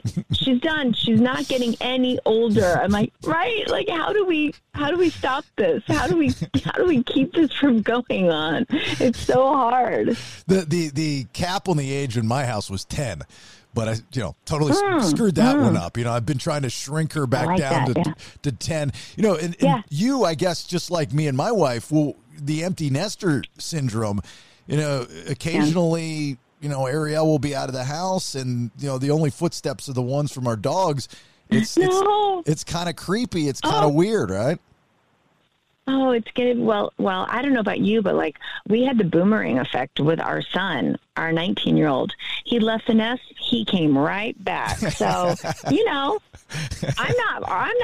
I'm not complaining either. I love every second of it. So your entire family, I'm in Atlanta, I'm in Roswell. Y'all are Powder Springs Georgians, right?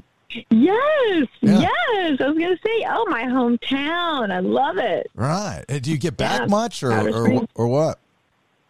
Oh, yes, I absolutely do. If it's not for work, I'm going, because they're filming so much there now, right, which is so great. So I get to go work there, and then I get to visit a ton of my family. So I go back quite often. So have you been back recently? Are you trying to pull information from me? Just trying to make conversation. Yes. Okay, so you have been, maybe see a little karate stuff going on. Oh man, they like to keep so much of the stuff under wraps. I wish I could share things. So every project to do, I'm like, why can't I just tell everybody? Why do we have to keep everything such a secret?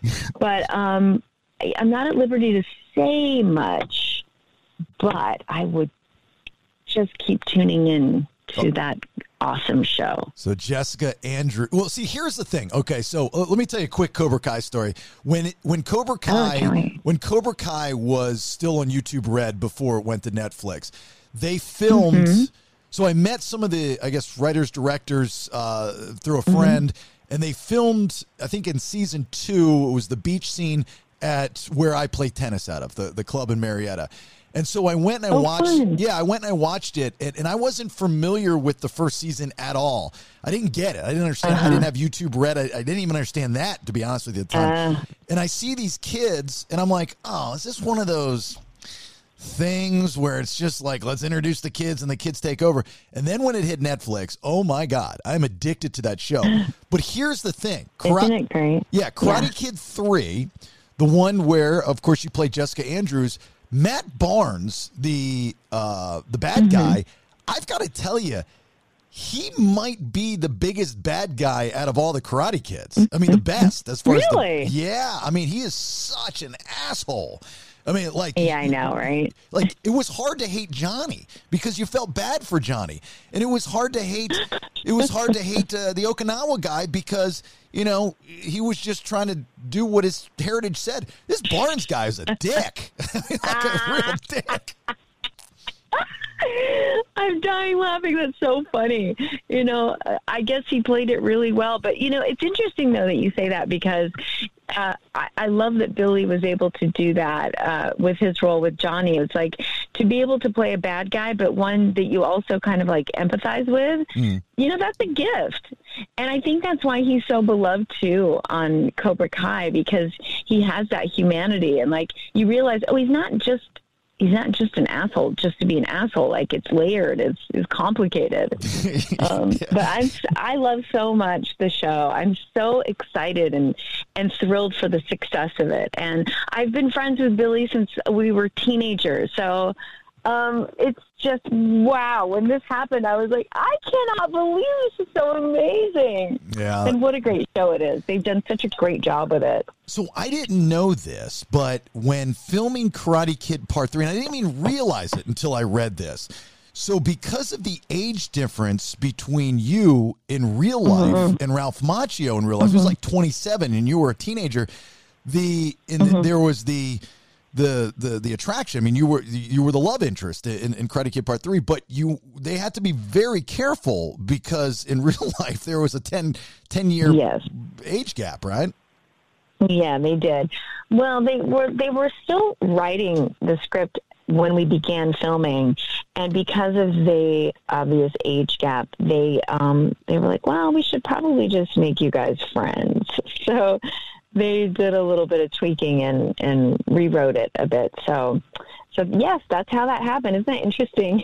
Very interesting. He was married at the time. Oh, his wife is just the best, by the way, Phyllis. She's so great. But yeah, he was married, and I was just a teenager.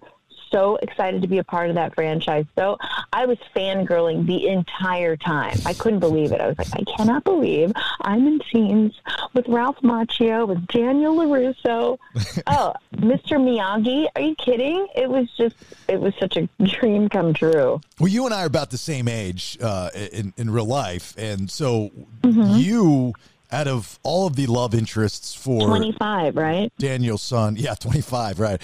I gravitated towards you as a young man more than the other love interest. I thought you did a bang-up job. Really? You were just very real, and like I wanted to hang out with you. Like I was like, oh, she's going to hang out with me while I play video games, and she's not going to complain. This is going to be... I love it. Yeah.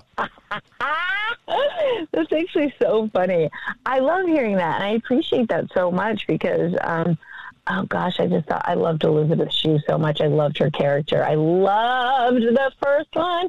I also loved the third one, of course, because I'm in it. But thank you for saying that. I really, really appreciate it. And I did the screen test. This is back in the day when maybe they still do screen tests, but it seems now like you throw down a self-tape and then you're hired like that.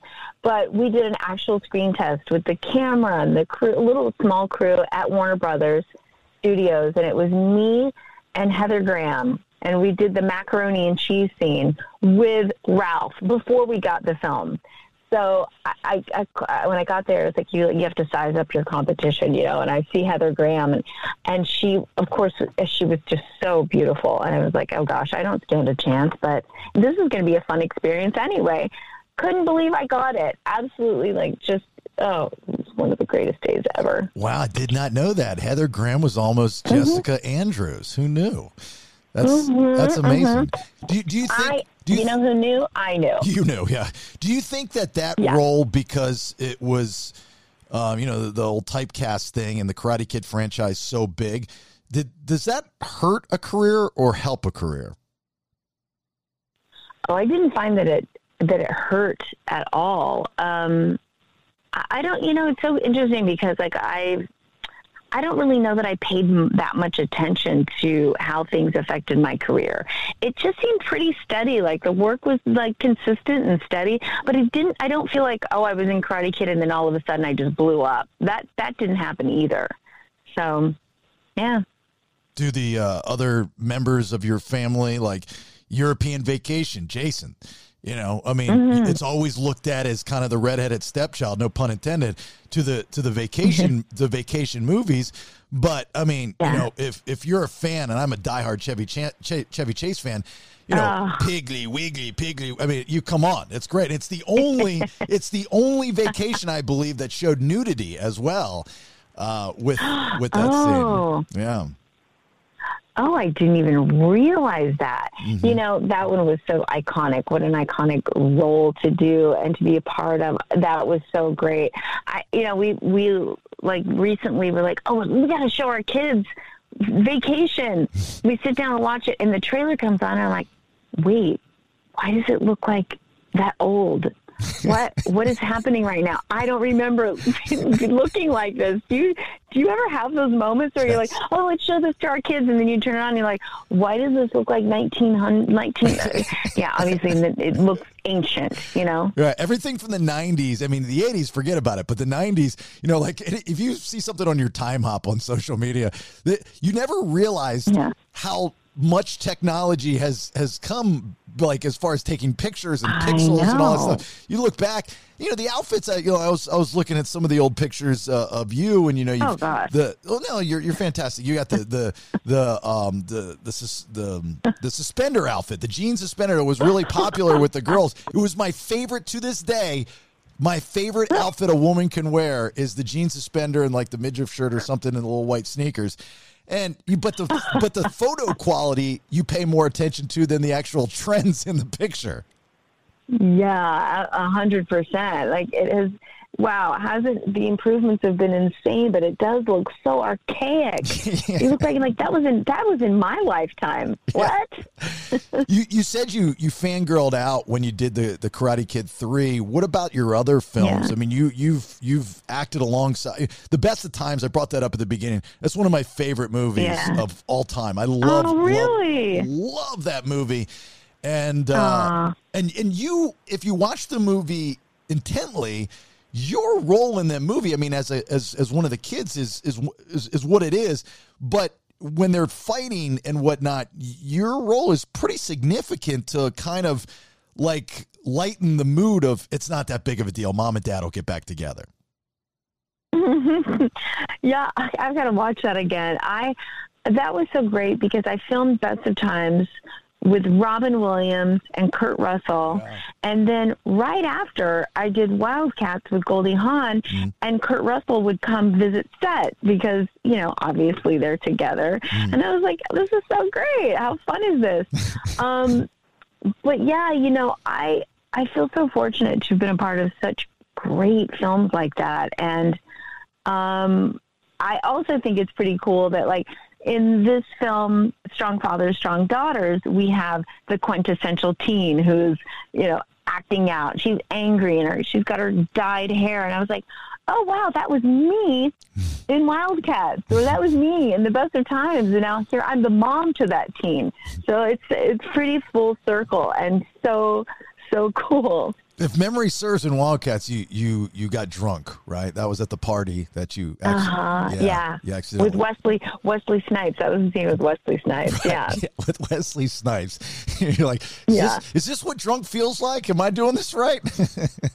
Yeah, I would have had no idea, but I feel like I played it pretty well. I agree. I think you did too. Was there any roles, any films of any iconic movies that you auditioned for, really wanted, and did not get, and who did you lose the part to? Oh, whoa. I'd have to really go back in my Rolodex here. Gosh, I can't think of off the top of my head, but there have been so many countless roles that I've auditioned for that I haven't gotten. I wouldn't know which one to pick. You're going to have to come back to me on that one because, this industry is like constant disappointments, right? You're just so excited when you get one of them. Really, that's all it is. You're constantly losing out to someone else. And you're like, who got that role? And most of the time, you never end up knowing who gets the role. But I feel super fortunate to have gotten the ones that I did. Like I was telling you, I totally fangirled over. Just recently, I showed my daughter Karate Kid, and I was like, we're watching it, and it comes up on whatever it was, Netflix, and I see my name sandwiched between Ralph Macchio and Pat Morita, and I'm like, I can't believe that's my name. I was a part of that. I still can't believe it. That's so cool that you have that kind of attitude. I've talked to a lot of actors, actresses, and they try to be too cool for the room and just kind of discount what they've done in the past, or they don't even want to talk about what they've done in the past. But you were part of such an iconic era of movies and they were iconic because there's a resurgence of them, not only the originals today, but also spin-offs of them today, Yes, of course. Wow, I know I was thinking about that. And Twin Peaks is another iconic one. The thing is, there's never a moment where I'm taking for granted what I do and having the opportunity to still do what I love. I can't even tell you, I love it. And I'm like, I'm on, recently I I'm recurring on 911 Lone Star. It's Ryan Murphy's show, and I'm on the Fox lot, and I'm walking around. I'm like, oh my gosh, I need to go up to stage 21 or whatever it is, where I did Doogie Howser and Chicago Hope, and I have such incredible memories, and I'm like, I feel so fortunate to still be here and still be doing what I love. And because, like I was telling you, our industry has changed so much. And it's all of it. Like, so many people are your competition now. When I was like a teenager and in my early 20s, the pool, your competition was so much smaller. And now you're competing with like, YouTube stars and social media stars. And it's just like, it's so much more competitive. So I feel so fortunate to still be able to do what I love, like genuinely love it. And you get to talk about it, which is great because as a fan of all the, even you go way back to your younger days and making appearances on like Silver Spoons and Punky Brewster and Starman and those types of things, just to be on the set. Like I watching Silver Spoons as a kid, I'm like, I want to ride the train. I got to get on that train. Please tell me when you were on set, you got on the train. Oh, I wish I could tell you that I did get on the train. I did 2 episodes. I didn't. I don't think I did now. But I did 2 episodes of Silver Spoons, and I wanted to be on that show so desperately because I, along with every other girl, was totally in love with Ricky Schroeder. I was like, oh, I hope I get on the show. And every actress, it seemed, had the opportunity to be on the show. And then finally, it was my turn. Oh, I was so excited. I was so nervous. But then afterwards, like Ricky and I, we ended up becoming friends, and then our families became friends years and years later. But anyway, so, but to be on that show was so great. And Jason Bateman, how great was he on that show? And then, do you know that years later, I ended up playing Jason's wife on a short-lived show called George and Leo. And it was with Bob Newhart and Judd Hirsch. And Jason played my husband, and I was his biggest fan. I was dying laughing over I'm like, do that line again. Do it again. You're so funny. You're the funniest ever. I was always making him perform. Him in Couples Retreat is fantastic. He's got that smug type of, and Ozark was just a whole different world, which was a grand slam. Every episode was absolutely 100%. Fantastic. Yes. Did you like a lot of other child stars growing up in the business? You grew up, it wasn't normal for you, so the people that you would date would be also other actors. Did you have relationships with, the Jason Batemans or the Ricky Schroders, and, I dated him for a week or him for 2 weeks, that kind of thing? Oh, yes, of course. Yes. Oh my gosh. I always dated my co-stars. Always. I ended up dating Jason Priestley for 2 years, and it was a year before 90210.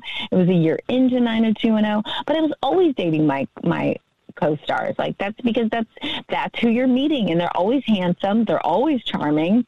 You can't really blame me. No, not at all. But do you like doing this stuff? I know this is we get an extra special favor in the podcast world because we take a lot longer than radio. But do you like doing radio? I love it. I really love it. I didn't love so much one tour I did that started I had to get up at 5 o'clock in the morning because we were doing a ton of East Coast interviews, but I really love it. Like, I wish I could meet everyone in person. That's the only thing. But are they nice to you? A lot of radio people can be, So great. So much fun. I really have enjoyed it so much. Yeah. Back to the dating of the co-stars thing. I another question on that. Mm-hmm. Did you get close to marrying any of them? No. No. You knew Bart was the one. You're just waiting for him. Well, it's interesting. Like, it's so important to date because you never really know. You realize quickly what you do and don't want when you date, right? Sure. So I dated enough to go like, no, that is absolutely not what I want. So when he came into the picture, he checked so many of the boxes. And did I tell you that he worked with my dad? Yeah. That's how he came into the family. Yeah, I told you. Yeah. I can't remember, but yeah. So he was, my gosh, so great. He comes from such a wonderful family, and also in the industry. His mom did hair for, I mean, all the way back to Charlie's Angels and Alice and the Brady Bunch. Oh my gosh, she was on everything, and then she did huge films and Newsies. So anyway, he comes from an sort of like an entertainment family as well. But yeah, did you for those that don't know, part of this very famous lively family is Blake and is married to some guy named Ryan Reynolds. Did you approve of this Ryan Reynolds guy right out of the gates? I can't even tell you. It's such a funny story, and I don't have time to tell it, but she retells the story, and it sounds so awful. But I absolutely love Ryan. But she set me up in a way that she's telling me the stories. I knew they were friends, and then I don't remember how it went down, but she was like, and then, no, you know what? I'm going to botch it. So I can't even go there. The bottom line is I absolutely love Ryan, but my sister's retelling of how she told me that they were dating is so funny and makes it so funny. I can't even. She'll have to tell you sometime, but it's a good one. I thought it was cool that you were in the, his cell phone, the Mint stuff. You were in that commercial with him. That was cool. Yeah, one of the radio hosts was like, I was looking forever to try to find what was the movie that you did with Ryan. I know I saw you together. I know you were in a movie with him, and I was like laughing so hard. I'm like, yeah, that's right. It was the Mint Mobile commercial. We had so much fun doing that. He'd text me and it was like, hey, do you want to do a commercial, a Mint Mobile spot with me? And I was like, oh, let me think about it. Yes, I do. 100%. He's so funny. And to be on set and watch him, because he did several spots. That was the day that we filmed that. He was doing the ones with his mom.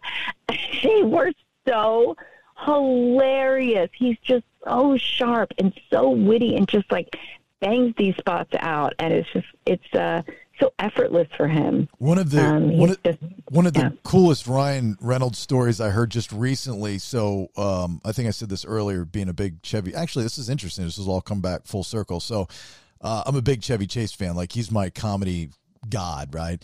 Yes. And so I've never had the opportunity to meet him, and unfortunately, I probably never will, interview him. But he was in Atlanta during this past Christmas time doing a tour for Christmas Vacation, and he brings kind of like, I think, a family friend that does the Q&A, somebody that they've known for a while because of his health, and his wife was there just to pick up the pieces. So there was a story that was told. I forget how it was brought up, but that I guess the short version is Chevy Chase is Ryan Reynolds' comedy god as well, which makes all the sense in the world because of the style that Ryan has and the style of Chevy Chase. But the way the story was told was how when Ryan, he met Chevy Chase's wife, and she goes, "Hi, I'm Chevy Chase's wife," and he goes, "Oh my God," and gives her like a big hug. He's like, "Can you please give Chevy a message for me? I just need him to know this." I just thought that was really cool the way it was told. Oh, I love that. I don't even know that story. I know Ryan loves Chevy Chase and John Candy as well. They're just comedy geniuses. Yeah. And I can't believe that my brother had the opportunity to work with Chevy Chase. I mean, his films were he's funny, right? Like, yeah, he's just, there's certain people that'll just, my side of things as the radio or podcast or interview guy. And, there's certain people that you want to meet and check off a list just because they've played such a role in your life. And that's why I enjoy doing this so much. I mean, you played a role in my life, and now we get to have this great conversation. So, we all win. The next cut to, we're going to be just playing video games together, right? Yeah, right. I was like, it took a couple of years, Robyn, but we got there. We'll finish up with Blake Lively, who is obviously on top of the world. She's one of Hollywood's, biggest actresses. Some of the films that she's done, you're all always a fan. Does she come to you for advice? anymore. My gosh, she's so busy. But like, there was a time early in her career that she would, and I'm not even kidding when I'm telling you this, she would have me act out her part, and she would record me doing it, and then she would just like, you know, take that and from that and try to learn from whatever I was doing. And she would never do the scenes with me. Like, I was like, Blake, just do the scenes with me. No, that's so embarrassing. No, you just do it. You act it out. You do the part. I'm like, okay. So that's how we did it for a little while. But I think she's surpassed that, right? Like, she's so great. That, I was so proud of her. I was turned on to the movie Savages. Somebody told me to watch that, and wow, what a mind F trip movie that is. Yes. That is, it's so bizarre, but so great, all in the same breath. Yeah. Fantastic film. Yeah. Oliver Stone. I was with her part of the reshoots. We got to go to a really wonderful, tropical, incredible location, and she did some reshoots there. So I got to be a part of that. And, yeah, she's had some incredible opportunities and wonderful experiences, and she's grown so much as an actress. Like, I just think her work has gotten so fantastic, and it's really cool to see that, you know, like, she's my little sister, and just to see her grow like that and become the wonderful person that she is. I'm just so proud of her. Well, remember, she's no Jessica Andrews, so just keep that in your pocket. Well, thank you. Yeah, I'm gonna remind her of that the next time I see her. Okay. Well, next time you're back home in Georgia, you and Bart, we'll find some video games. I don't actually have one at my house, but I'll buy one. Come over and we'll play some video games, and I'll grill out for you guys. I'll tell you, that sounds like a dream. It does. I said we might skip the video game thing, but you know, I'm kind of past that. But the grill thing is I can totally handle. I'm a big grill guy, so we totally can do that.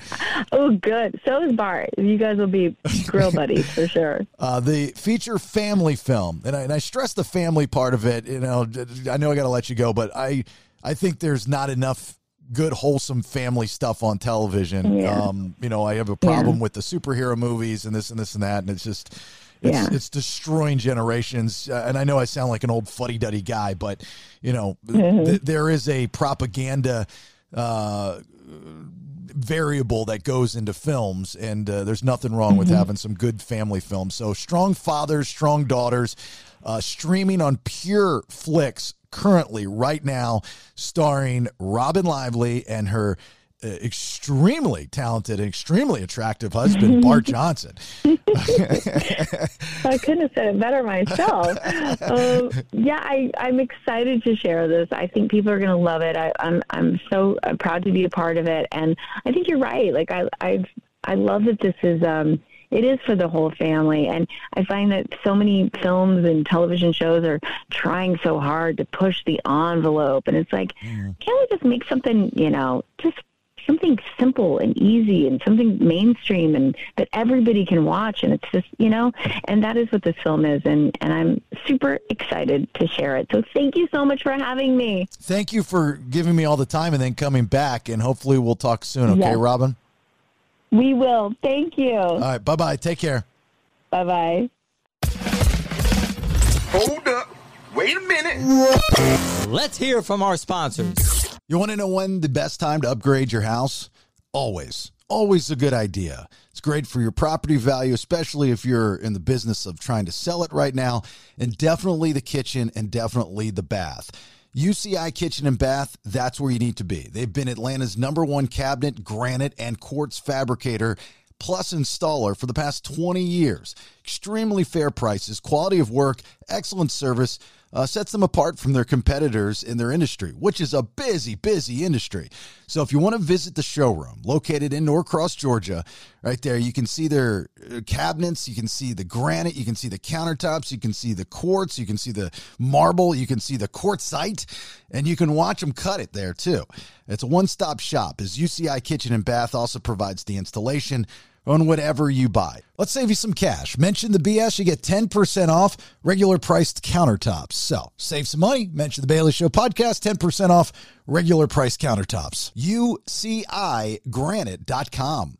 David Hawks of Rockland Contracting's phone has been ringing off the hook from you 2%ers that want a new deck design and build. Well, that's a good thing, and David Hawks welcomes all those phone calls. He's tied up, really. He's slammed, but he's going to get you in some point or another. You just got to give David Hawks a call at Rockland Contracting and see when he can get you in. You know, things change, schedules change. 678-879-3867. He is also hiring. He's paying pretty good if you've got experience with deck design and or build. Also, remember, specializes in basement remodel, new HVAC installation, interior and exterior painting. So he's bringing your vision to life to stay within your budget. He's got this amazing software where you'll see your brand new deck before it's even built. RocklandContractingLLC.com. That's RocklandContractingLLC.com. Or call 678-879-3867. Help you help your business get to the next level. And you do that by incorporating Create Graphics in there. Whether it's vehicle wraps, corporate events you might be having, interior, exterior events, graphic design, and apparel. Create Graphics is a full-service graphics company that specializes in graphic design, wide format printing, and graphic installation. Excellent customer service where every project is going to get that one-on-one experience from start to finish. CreateGraphics.net. CreateGraphiX.net. Or you can call 770-369-9962. 770-369-9962. Son of a bitch. I'll be loving you forever, just as long as you subscribe to The Bailey Show. Nobody is going to save you now. If you like what you hear, then get a full 7 days a week plus of new content by subscribing. PodcastTheBS.com. It's better than radio. And back to you, Jason.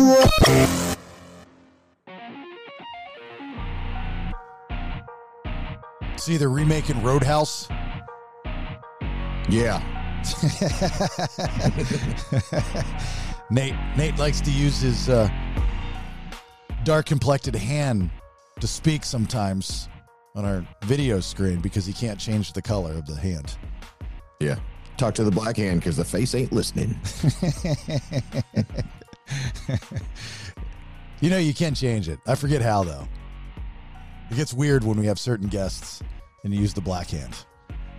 I think it's why haven't you ever told me this? We've talked about this multiple times, and I don't think you've ever used it. So how do you know how to change it? I found it on accident. I was going through the settings on this thing. Yeah. Brandon has raised his hand. All right, guys. Okay, he has a Simpson hand. Yeah, he has a Simpson hand. There you go. All right. Just raise your hand if you got something to say, Brandon. You don't have to do it because Nate puts the black hand up. You don't have to like offset the black hand with your Simpsons hand. Okay. Fuck that, man. If we gotta be fair, you're gonna have a black hand, you better have a Simpsons hand. Jake Gyllenhaal is going to take the role of Patrick Swayze as Dalton, I guess. So Amazon, it's going to be in Amazon Studios, announced that the remake will move forward with Jake Gyllenhaal, starring as Dalton. The role originally played by Patrick Swayze. Other confirmed cast members include Billy Magnuson, No Time to Die, Daniela Melchior, The Suicide Squad, Gemisola Ikamulo, A League of Their Own series, and Lucas Gage, Euphoria. So there you go. That's the new cast. It's very. Remember in Roadhouse, there were no black people in Roadhouse. Oh no, that's not true. No. The bartender, the guy from Night Court, right? He was also the dad in Something About Mary. He was the bartender, black guy. I've actually never seen Roadhouse. What? Yeah, that's a good one.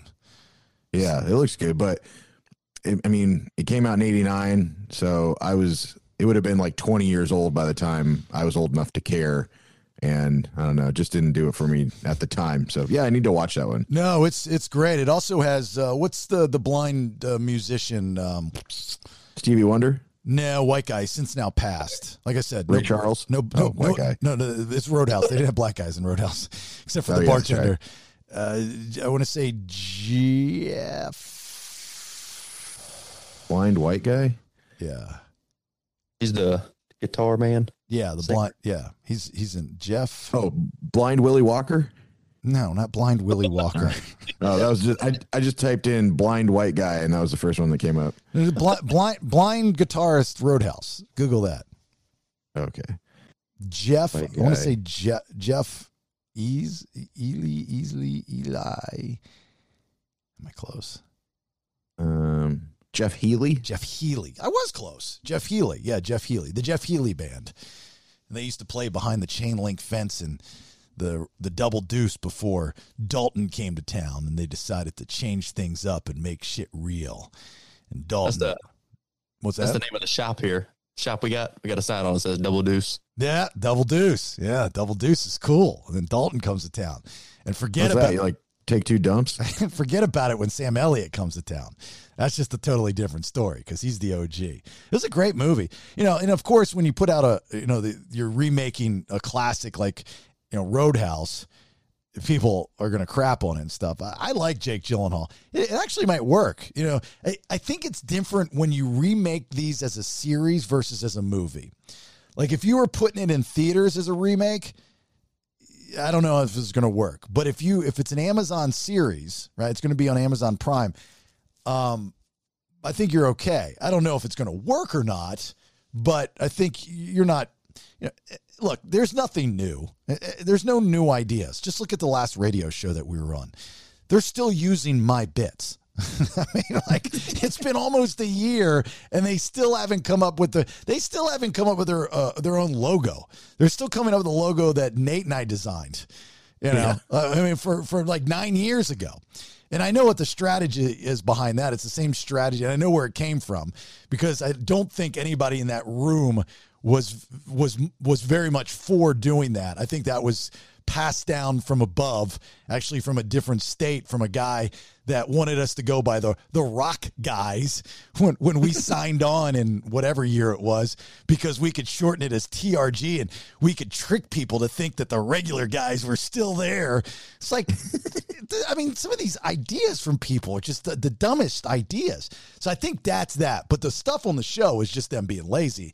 You fired all the creative people, and you left no creative in the room, like zero. And you hire a new guy that comes with zero creative baggage.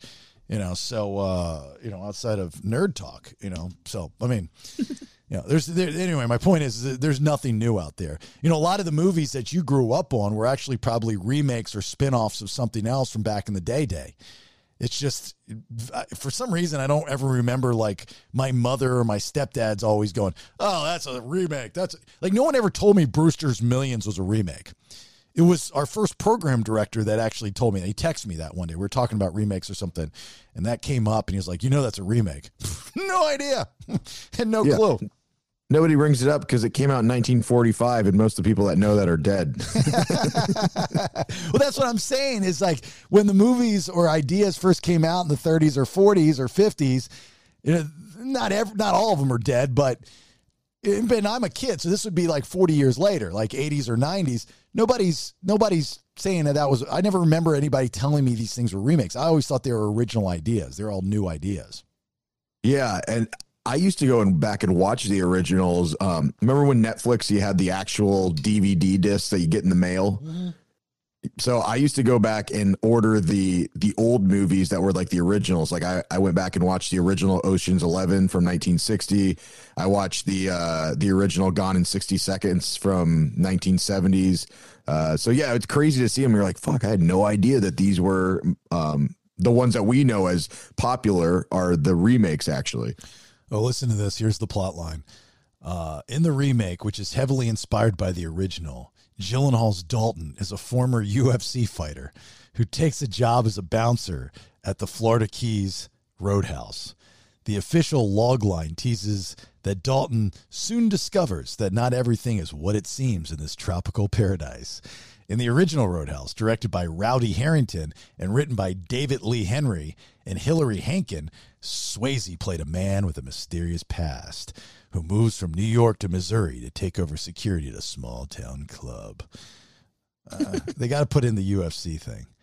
I just would rather just be a badass, no background, just some dude that's a badass. Like Dalton's background, he was always a bouncer, right? They never said he was a former Golden Gloves world champion or anything. He's just a badass. He just showed up. He's a badass. He's known to be a badass and killed a guy one time.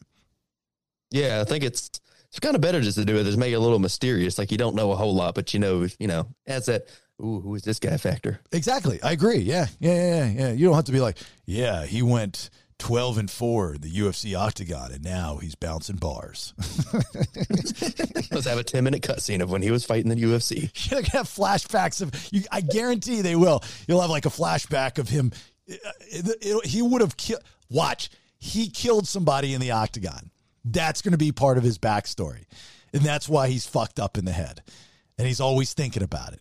He killed somebody in the octagon. Guarantee it. Or he got kicked out of the UFC because he killed somebody in self-defense and served time in jail.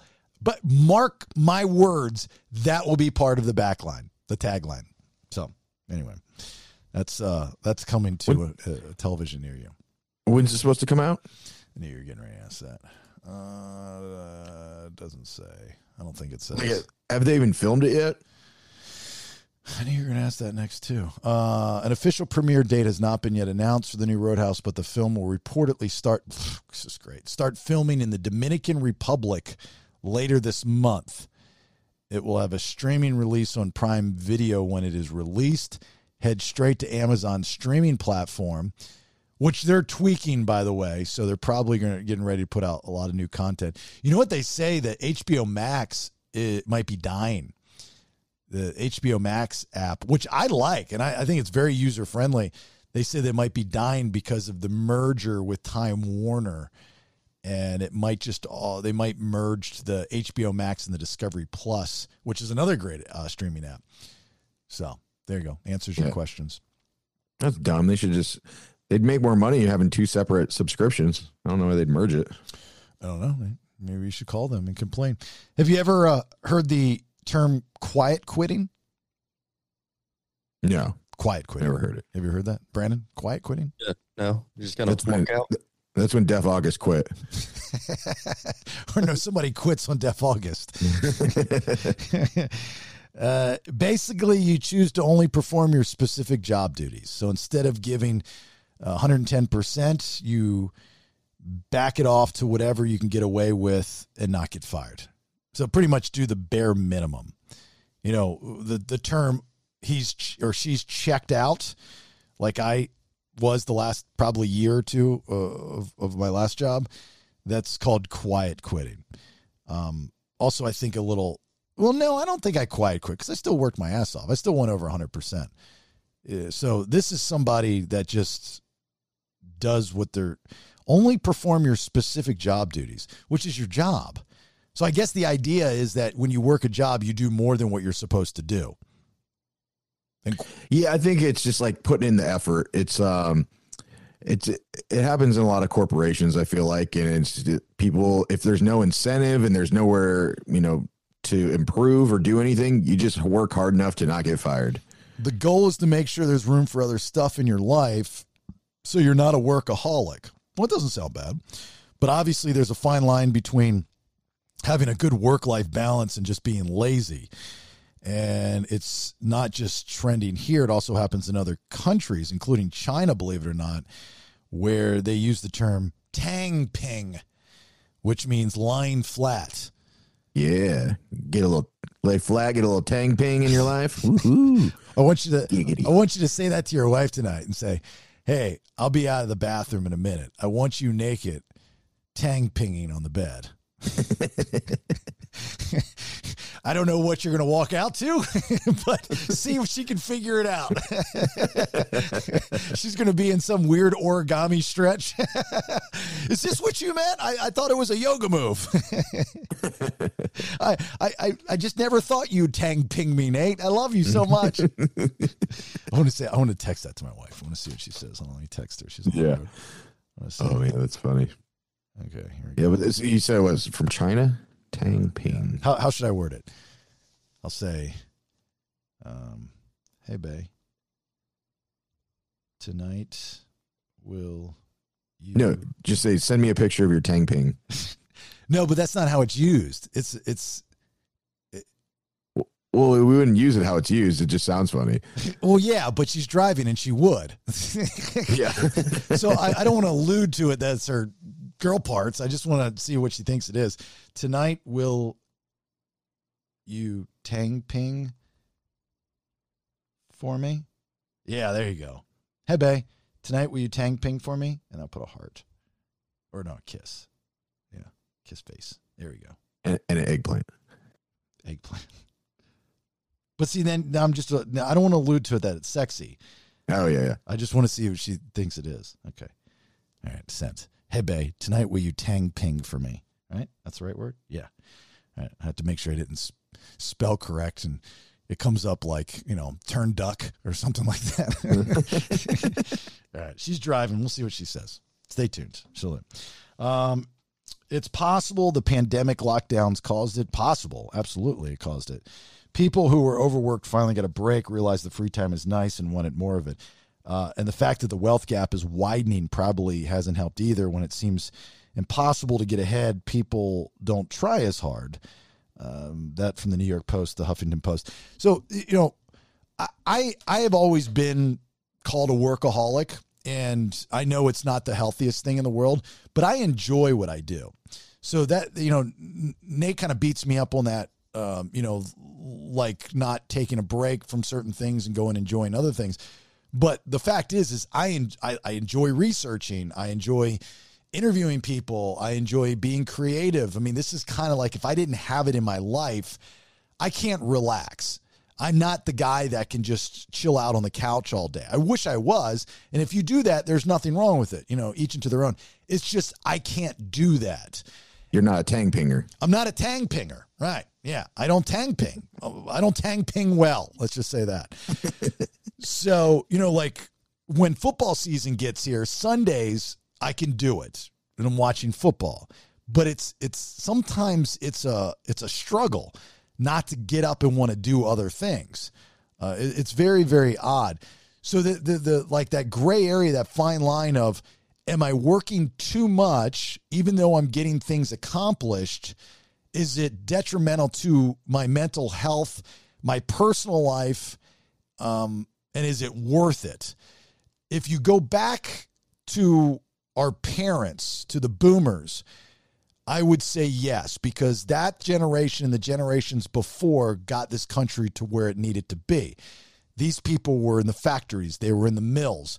They were busting their asses and not complaining. They were putting in 10, 12-hour days. You hear all these stories from your grandparents and stuff like that. They did not tang ping. I'll tell you that. So, the phrase is every generation gets more watered down. I think there's some truth to that. Hold on. I got a text back.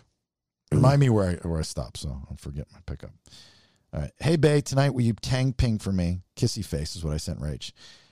She writes back, bae, what? What the shit? And then she goes, what? I do have someone that wants to cater VIP podcast in Pours.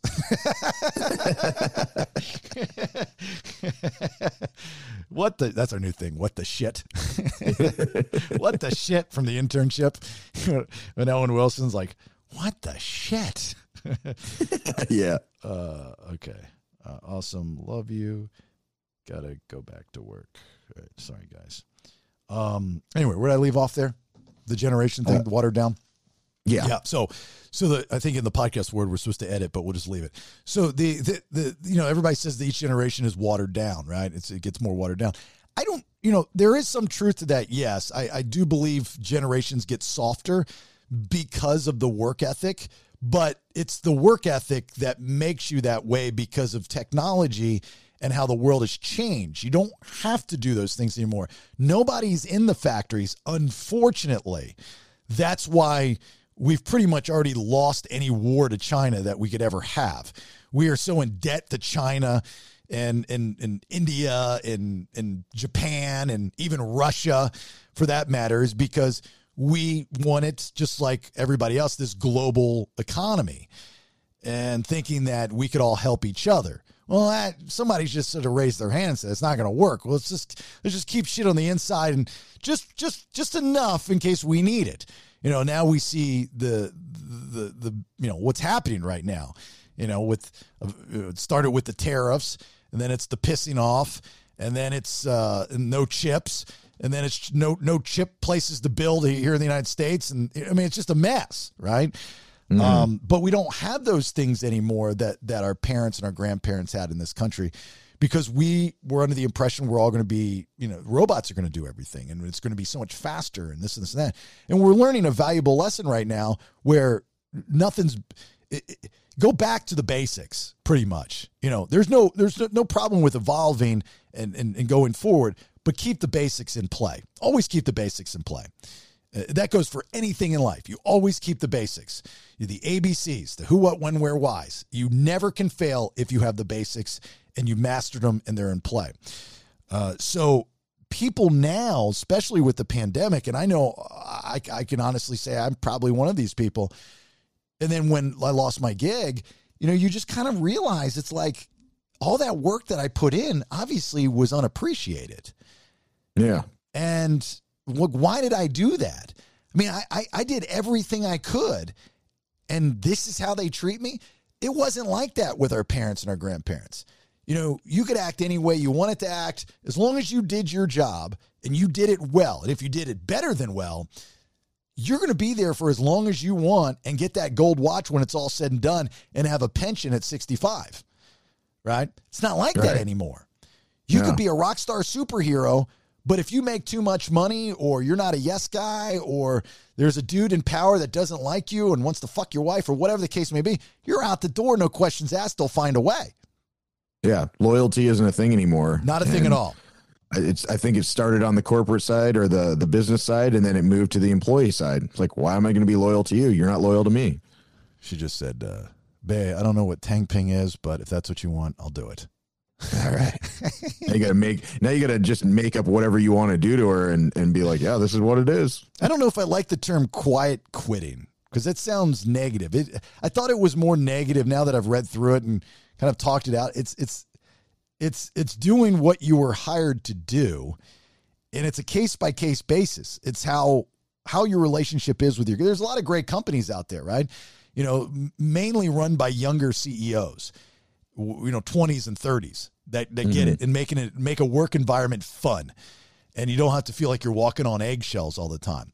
During the pandemic, those CEOs that said, you know what, I don't need the money, so I'm not going to take a salary so I can pay my people and watch us get through this pandemic. Not only watch us get through the pandemic, but watch us supersede our sales or our business or our production during the pandemic, and not firing anybody. And that those companies have thrived, and they're still thriving. The people that took out those pandemic loans and decided to buy themselves yachts and fire everybody anyway after furloughing them. Your guys are a bunch of fucks. What a bunch of how much of a dick move is that? We see all these stories now that are coming out that people are getting caught. They got $20 million in this, what they was called PP loans or PPP loans or whatever they were. Yeah. To save your business. That's what it was for, to pay your people, save your business so you can, get out of the pandemic and be good. Instead, they take them and they're like, oh, fuck, man, I got a check for $20 million. I'm going to fire all you. What do I need to go back to work for? I just got $20 million. Such assholes. If I found out my boss did that, I would go to his house and beat the shit out of him. I would knock him straight in the fucking throat and say, you can't breathe. Good. Die. What an asshole. But yeah, I agree. I don't like quiet quitting, because you're not really quitting. You're just kind of doing what you're hired to do. And I saw somebody post something about, what was it, like, anyone that says it's not my job is lazy and blah, blah, and they just went on about them. It's like, you pick up the slack and you do whatever, going on, which I think I used to agree with, but I don't think I agree with that anymore, because you see how it is today. And when you pick up something that's not your job, it suddenly becomes your job. And then they know that you are somebody that they can just pile things onto. And then they just keep adding things onto your book or onto your plate. And it's things you're not paid to do. And why do you have to bust your ass because there's somebody else that's being lazy? Well, and that was go ahead. Well, what they should have said is you shouldn't pick up the work. They should have said is you should call out the lazy motherfucker that's not doing the work And exactly. They should be responsible for doing what they're hired to do. If everybody did their job, there wouldn't be any extra work. Yeah. And that's, part of it is just knowing your worth. Because I have no problem with helping a coworker out if they get swamped or something. But when you're just always the yes man that just will do anything that they want, then they know that's what they are or that they can do to you. And a lot of times, we get emails at the station like, oh, we'd like to, congratulate blah, blah, blah for taking on the new title of, advanced super manager. And they're not even like getting paid more it's basically like, hey, we're going to give you a new title. That's just, we're piling more work onto you because we don't want to hire a second person to do the actual work. So we'll just make it sound like you're fancy, but you don't get anything else for it. Well, that's why the term working accountability should be coined. I think I did coin it, where you call people out for their bullshit. Unfortunately, when I did that, I got fired for it. But because the person that fired me was doing the same thing, and that's nothing. So then you get caught in that type of situation. Another thing that I noticed just recently was an observation I made. So I was at the pet store getting more fish because all my fish keep dying. And I've kind of made friends with a few of the people there. They're very pleasant. They're very nice. It's a Petco. You're going to say the fish. Made a few fishy friends. Well, I've said this a million times, so you've probably heard me say this before. I absolutely love people that are passionate about what they do, no matter what it is. Like, especially if it's something to me that I don't care about, very minuscule, very just whatever. I like to see people care, right? There's very few things in my life that I'm very passionate about. I know you'd think the opposite, right? I can adapt. I can move on. I can just do without. I don't know why I'm that way. I like wrestling. I like football. Outside of my family, tennis maybe, working out, exercising maybe, that kind of thing. I don't know. Anyway, so I was there at the store the other day. We're getting some more fish. And this woman that works there, her name is Rachel. She's always very pleasant, very helpful, very knowledgeable. I think she's like the boss or the manager or something. And she was there helping us out. And I was outside because I was on a business call for a possible opportunity out of state. No, Brandon, not L.A. And I would do it from my studio. But anyway, so I was on this business call and I walk in and Rachel had already picked out the fish, which I wasn't very happy with because I wanted different fish, but I was like, whatever. So she had the fish up there and she goes, it's EJ's last day. And I know, now this EJ kid, he's this little fella, lives at home with his parents. He's got 10 fish tanks in his parents' house. And this kid is a fish nerd. He loves fish. He collects fish. It's all he does is he deals with his fish tanks. So he's been working on this, but he knows everything there is to know about fish. He knows about the chlorine. He knows about the water. He knows about the filters. He knows about the algae. He knows about the sucker fish. He knows about the snails. He knows about the plants.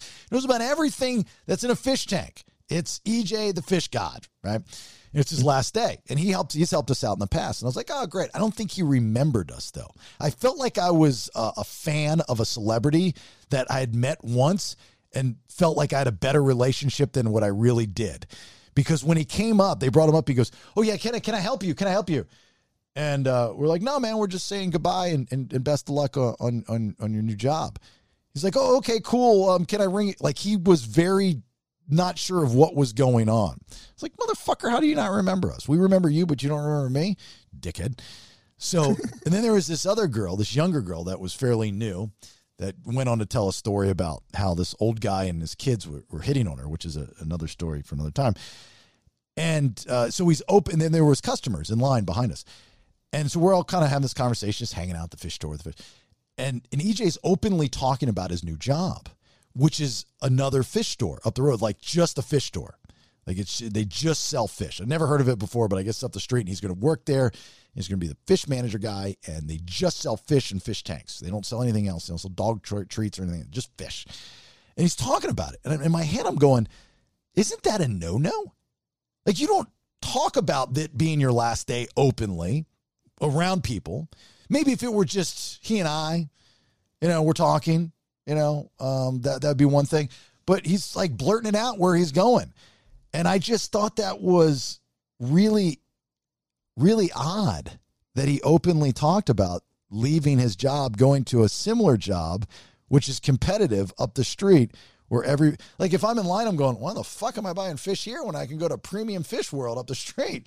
I'm going, EJ's going, if EJ's going there, I'm going there, So that was another weird thing that I think people are more open about. Hey, look, I'm not going to work here anymore. I'm done with the CVS stuff. I'm just going to go across the street to the Walgreens, or you know what, man, this mattress firm is just not working. I'm going to go to the mattress firm 2 blocks away, because they're in every street corner in the world. So I thought that was pretty interesting. Fire him? What's that? Yeah. I was like, man, what are they going to do? Fire him if he's talking about it? No, but it's bad form. It's kind of, you don't do that. Yeah, but that might be more of you might be thinking more of like a career or like in radio, you wouldn't say, oh yeah, I'm going to the station across the street. There's probably not a big competition in the hourly employee fish world. I mean, it's not like, oh, go to fucking Lenny's Fish. They swim way faster than the ones at Petco. So I think, cause like if I was leaving, one retail job to the other, everybody would be saying, oh yeah, go, you might be going from American Eagle to Hollister or something like that. You'd tell people you were doing that because nobody gives a fuck because it's an hourly job. But in a career, you're right. I don't think you would do that. Okay, maybe you're right. But I mean, you start out in a career, and then you start out in a job usually, and then you go into a career. Actually, I don't even know if that's the case anymore. Too, like talking to my daughter and her friends who've got a year left of high school, going into college, and she already knows what she wants to do. And hair and makeup for movies and stuff like that. But I've convinced her to go to a 4-year college first and get a business degree and mainly to enjoy college, because I think you learn more. Like there was an article I was reading about, do kids learn more job skills or life skills in college? There's no question about it. In my opinion, life skills. Absolutely. That's why you go to college. I mean, you go to college for the fun, you go to college for the education. That's great. But that's just part of the pie. You should go to college for the life skills. College is purgatory between no responsibility and responsibility. That's what college is. Yeah. Yeah, I don't know. I kind of think the opposite. I think you learn more.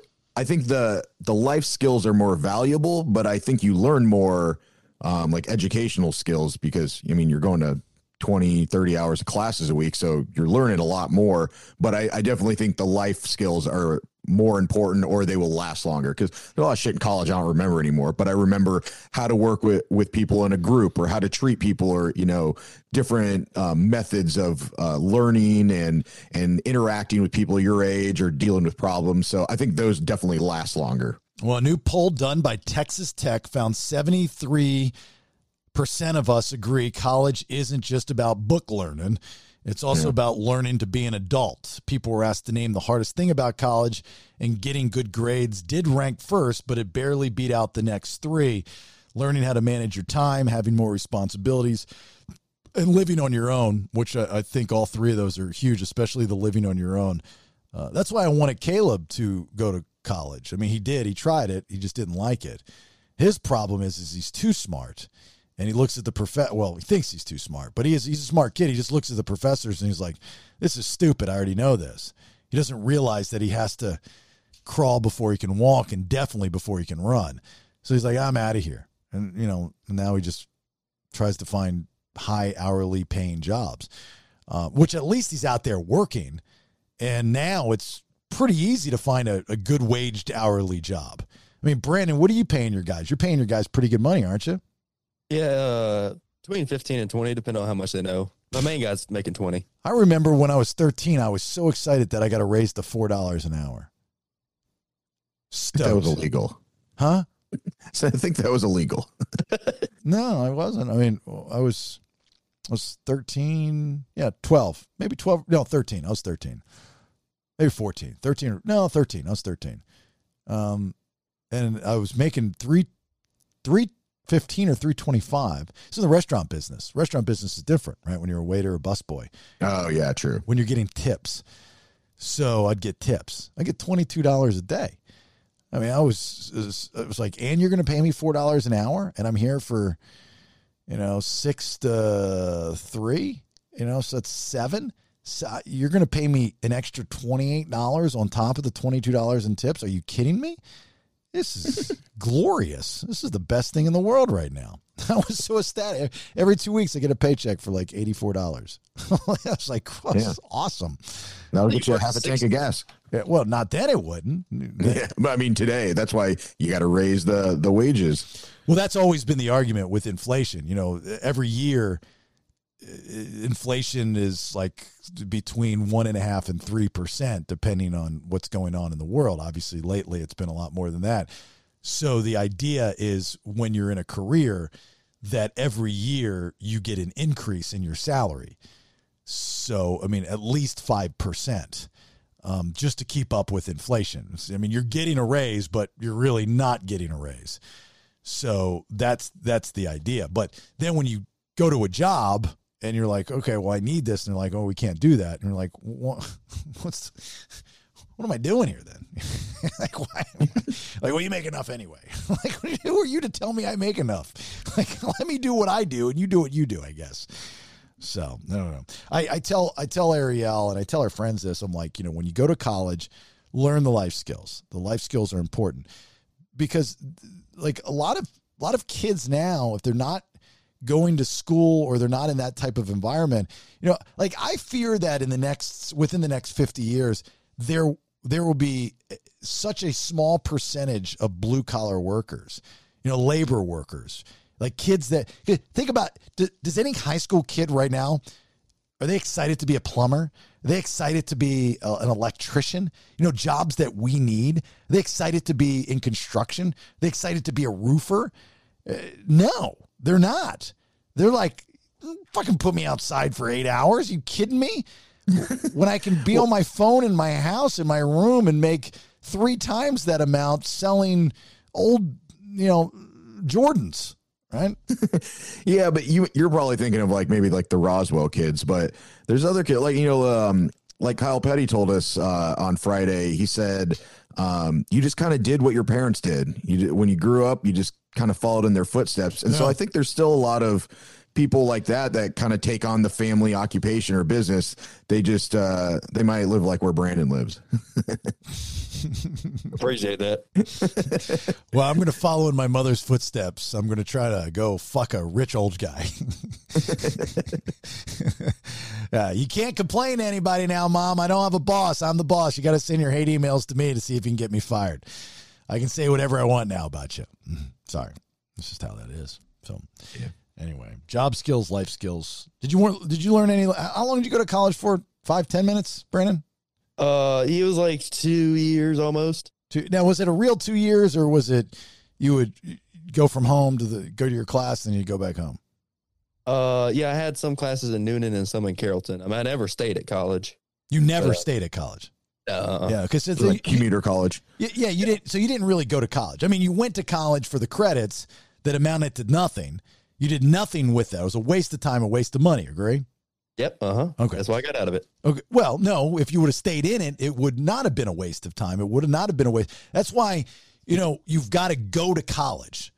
Like the idea of taking college online, it's fine for older, like when you get older. Absolutely fine. One of my best friend, 40 years old, he just got the diploma from Full Sail for music education or something. And he's got a career. He's a DJ, a big time DJ in Las Vegas. Another one of my buddies I just saw, he worked in radio for a while, got out of radio, and then he's in the like beer distribution or something like that, I think. And he went back to school to get a business degree. It was like Purdue Global or something. But I'm like, good for you, brother. That's awesome. Good for you. He doesn't have to experience college anymore. He's an adult. When you're 18 years old, go to college. Go live on the campus. Deal with the bullshit. Like I said, it's purgatory into the real world. Where you still have the shelter of high school for the most part, but you experience the fuck shits of the real world, you know? So you get a little, you got a little bit of the umbrella, but then you got the fuck shits, you know? So, and everybody should experience the fuck shits, because those are the ones that are going to make you get learned on what the real world is about. And that's one of the big things I stressed to Ariel. It's like, I want you to go to school. I want you out of this house. You're more than welcome to stay here as long as you want, but I really, at some point in time, I want you to live on campus. I want you to live on the dorms for at least a year or 6 months or a semester. Then I want you to get your own apartment, and we'll help you with this stuff. But I want you to experience that life, because you're going to screw up. And I'll be there when you fall, and I'll catch you, but I want you to screw up so you know what it's like to screw up. I didn't have anybody to catch me, or very few people caught me. Plus, I was a little chunky. That would hurt them. You know, but you need somebody like that. And I want her to do that. And that's why I keep telling her mother. Because, you know, Nate, you and I kind of have the same paths in college for the most part. You know, went to a couple different schools. We had the shelter, you know, of certain people in our lives, but we also got to experience the fuck shits.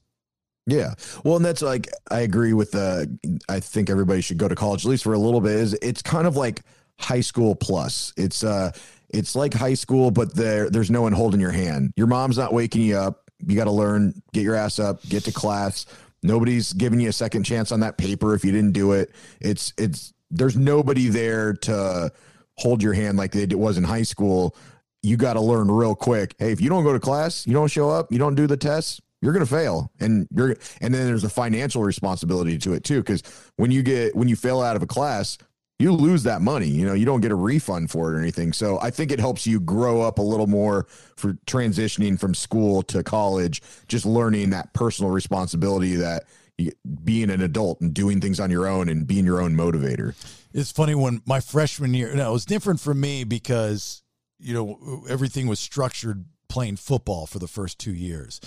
But I remember, you know, we were there 3 weeks early. This is at Wingate in North Carolina, and I was stuck in the upperclassmen dorm. I was the only person stuck in this dorm as a freshman for whatever reason. And they didn't show up for another 3 weeks. And so it was like I was in solitary. I mean, it was confinement. It was horrible. I mean, I was going nuts. And the freshman dorm was kind of a hike up the street. And they're over there partying, making, you know, brother and camaraderie and all this stuff. And I'm fucking lost by myself. It just kind of blew. Anyway, they were like, when you signed up for classes, they said, you have to sign up for 15 hours a week. And then you get to pick your times, but football practice is like at 2:00 in the afternoon. So they wanted you to do morning classes, and people, fuck, you know, like, I'm fine with that. I'd been getting up at this. My idea going into college is like, I'm not going to change anything. Why would I change anything? Then we're going to get out of sorts, and it's going to be a pain in the ass. So like, give me the 7 a.m. class. I'm in. And then I was like, why are you making us take 15 hours? And they're like, well, because as a football player, you're going to fail one of them. Like, would you all recruit a bunch of dummies? So I was actually overcredited when I transferred to UCF. That's why I could have graduated in 3.5 years, because I had, and every credit transferred. So I had, you know, and it was a breeze. I was like, what's the big deal? You know, I get up, and I think maybe the first class was like at 8. So it was like 8 to 8:40, you know, then it was like 9 to 9:40, and then it was like 10 to 10:40. 11 o'clock, I'm done for the day. And I've got 3 hours to go play video games, take a nap, take a Gerber, before I go to practice. This is fantastic. And people were bitching and complaining about it. Like, why would you bitch and complain about that? But the idea was to, you know, even though I'm on my own, time management, like you were saying, is that you have to do that. And then you mix in the personal dilemmas that you're going to run across. Arguments with family, arguments with friends, breakups with boyfriends, breakups with girlfriends. You know, that takes a huge toll. That starts to fuck with your brain a little bit. I know it did mine. I mean, there was a year I was lost, like really lost, but I was on my own. I had to deal with it. I had to figure it out, and I did. And that's what I want Ariel to do. So I'm a big fan of the life skills in college, but also, you know, you get to kind of just figure out what you want to do. Like, everybody wants to grow up and be something, and very few of us are those things as we grow up, you know, when we get there. So you're like, maybe along the way you run into an electrician and you're like, well, this is a good job. It pays great and I can own my own business, work my own hours. I want to go to school to be an electrician. Now I got to do something in the trade industry. So that's cool too. Rach and I had that conversation the other day. She was like, I don't think there's going to be any more trade people. Like eventually they're just not going to be around. I said, yeah, you might be right. Nobody wants to do it. But like you said, like Kyle Petty said, if your dad does it, then you might want to do it. Yeah. There's a lot of people that don't go to college and they make a lot of money just doing, blue collar jobs, and there's technical schools and certification programs and stuff. I think that people are always going to be doing that because not everybody wants to. Actually, I feel like less people want to go to college now than ever because they've realized you can do side hustles or you can just work a blue collar job or whatever. And you don't need that to be well off and support your family. Do you regret not finishing out college, Brandon? Fuck no, not one bit. Really? Not one bit. I still have the notifications on my phone. It'd be like English 2 p.m. And I'd be like, damn, if I was still in college, I wouldn't be getting this check right here. I'd be sitting in school hating my life. Yeah, but eventually you said check. Though you said not check or chick. Yeah, check. Yeah. Well, eventually you'll get the check. You're just prolonging getting the check. It's like a kid that's really good in basketball or a kid that wants to come out of college into the pros early before finishing his career. Now, that's a little bit different because that check is usually 7 numbers. Your checks are not. Most of our checks are not. So it's a little bit different of a story. But you don't miss the college life because you never even got to experience it. I mean, I went to parties and stuff like that. But I mean, my whole mindset going to college is like, all right, I'm paying all this money or, the college fund's paying all this money.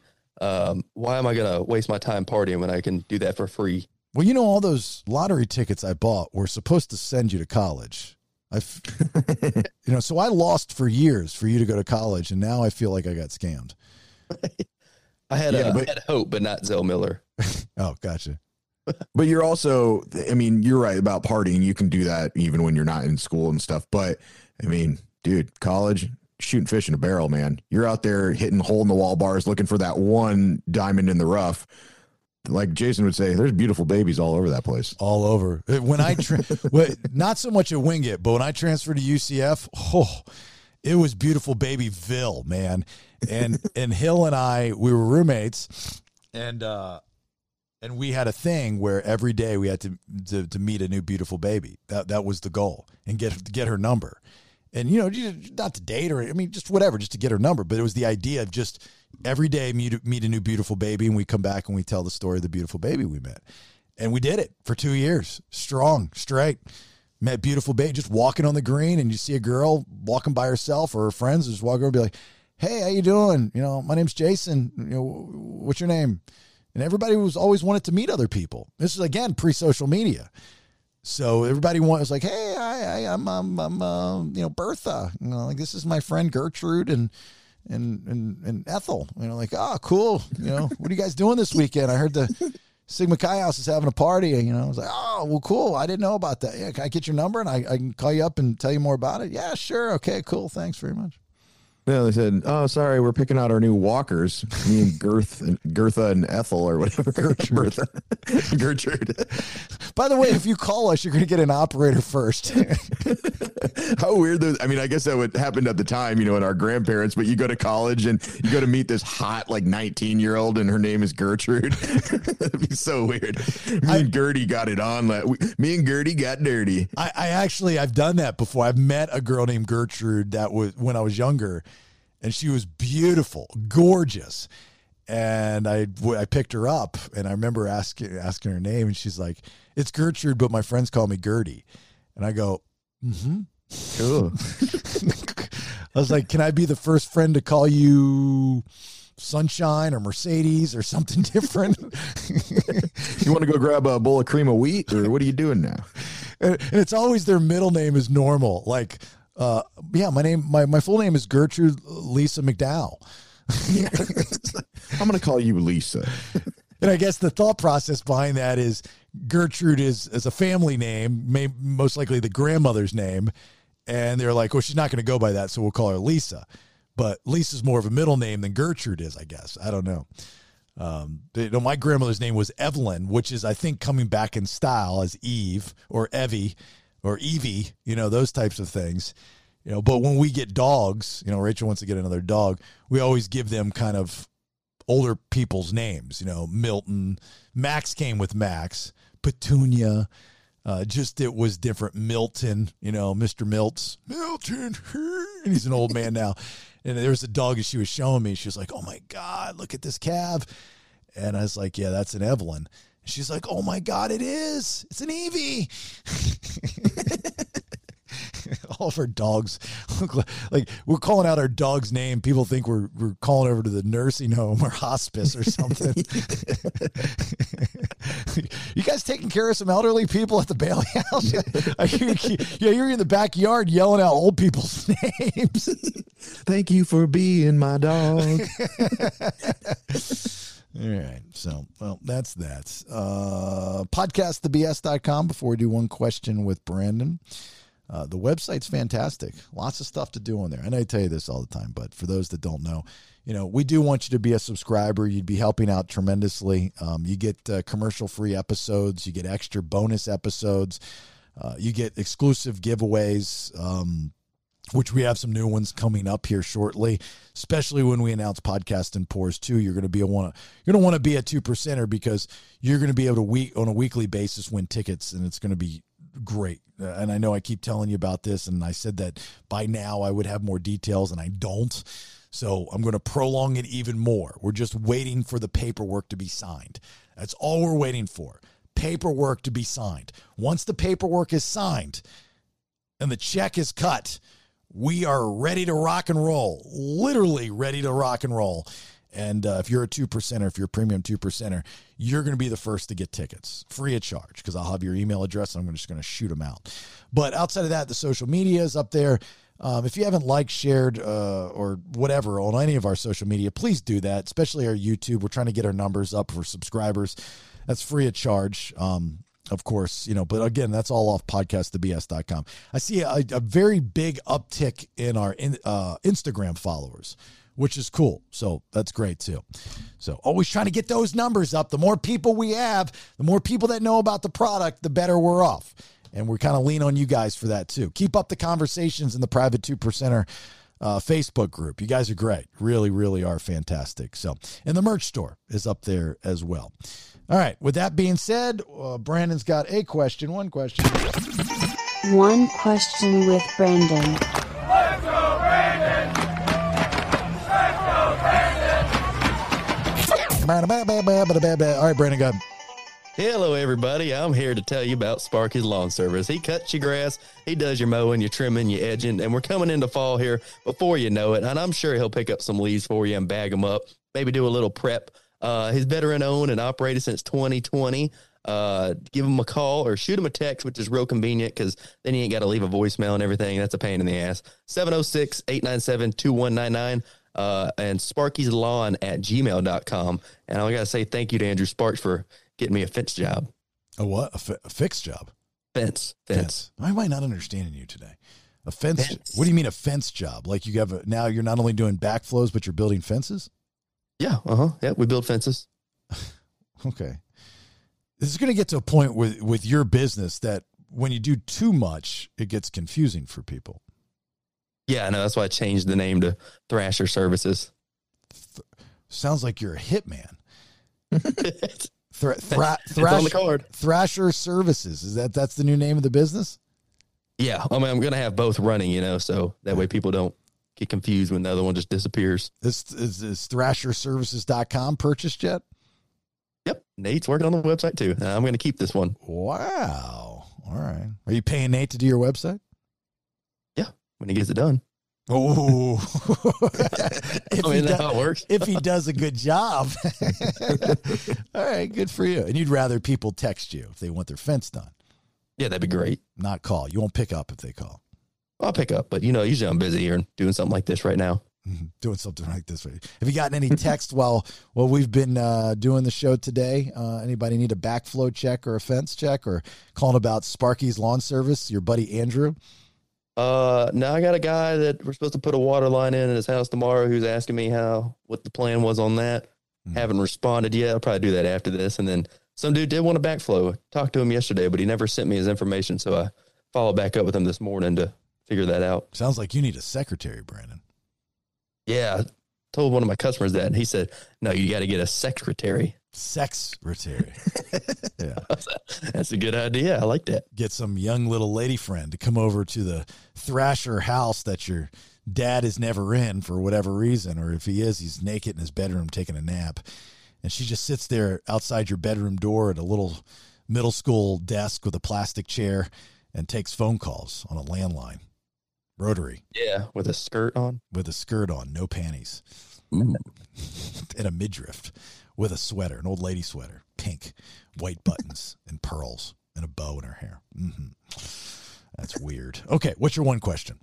All right, I actually got this from Andrew also. He suggested it, and I thought we used to talk about this all the time in like high school, middle school, and it's a pretty big debatable question. Here we go. Is water wet?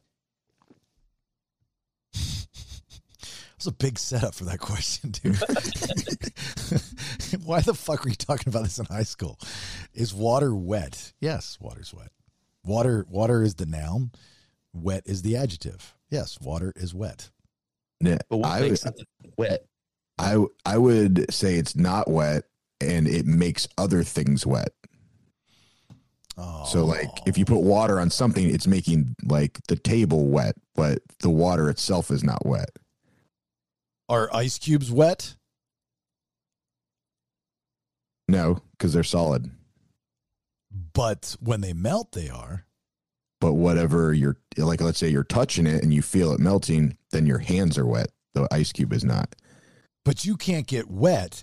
Like, is a stove hot? Yes. Okay. Yeah, but it'd be like saying, is fire on fire? No, because it's fire. But it is on fire because it is fire. No, the wood is on fire. The fire is just fire. Oh, fuck you guys, man. No. Fire is on fire. Water is on wet. Or not. Water is wet. Yes. I'm saying it is. Okay, so Well, what is wet? Wet is water. But what do you consider? No, because water is a thing. What do you consider wet? Because wet is if your shirt is dry, there's not water on it. But if it's wet, that means you've gotten water or some kind of liquid on your shirt. Correct. This is a stupid question, Brandon. This is the dumbest question you've had so far. No, this is the best one he had because there's actually like some debatability to it. Yeah, but you can't have one without the other. So if you can't have one without the other, one would then think that is what is. If you understand that very, like, so you can't be wet without water, meaning that water is wet to make said shirt wet. It's what's making it wet. It's like saying, like, a pencil isn't words. You have to use a pencil to create words on paper. Okay, fair enough. But here's the difference. Water is not producing wet. Water just is wet. Here we go. Here's my argument.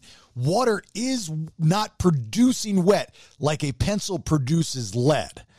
Okay? Water is wet, so you have to actually use the water in order to make it wet. You don't go to the ocean and water is producing water. Water is what it is. It's just water.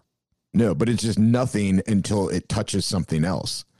Because you go to the ocean, water gets wet, or water is wet when it touches you, but water is not water. I mean, water is not wet. It's just, it is what it is. We've been talking about this for over 3 minutes now. I can't believe I've talked about is water wet over 3 minutes. This is nuts. But if you look at like what wet is, it's like the ability to make something, some kind of surface wet. You wouldn't say like, I mean, I wouldn't say water is wet because it has to be on something else. One thing is making the other thing that happened to it. Look at even Tiger's in the background rolling over, itching his ears. He's like, would you guys please stop talking about this stupid subject? Well, what was your conclusion in high school, Brandon? I think it was pretty split like it is right now. What do you think? What do I think? I think it's like in certain cases, I think you pour, a certain type of water onto another, like if you got food coloring in the water, then you can see it's mixing and you're making it wet. I think you can make water wet, but water itself is not wet. Okay, let's leave it up to the 2%ers. Can you remember to post the poll? Yeah. Okay. Poll or just a question? What's that? Oh, I guess it could be a poll. Yeah. We should probably change this bit name from One Question with Brandon to Stoner Questions with Brandon. You know? Yeah. But they also think about, let's say there's a cup of water. You close your eyes, you put your fingers in it. What you put your fingers in isn't wet. Your fingers are wet. You wouldn't say, like, if you put your hand in a glass of water and they said, what is that? You wouldn't say it's wet. You would say it's water. But your fingers would be the things that are wet. I'm still saying water's wet. Water's wet, fire's fire.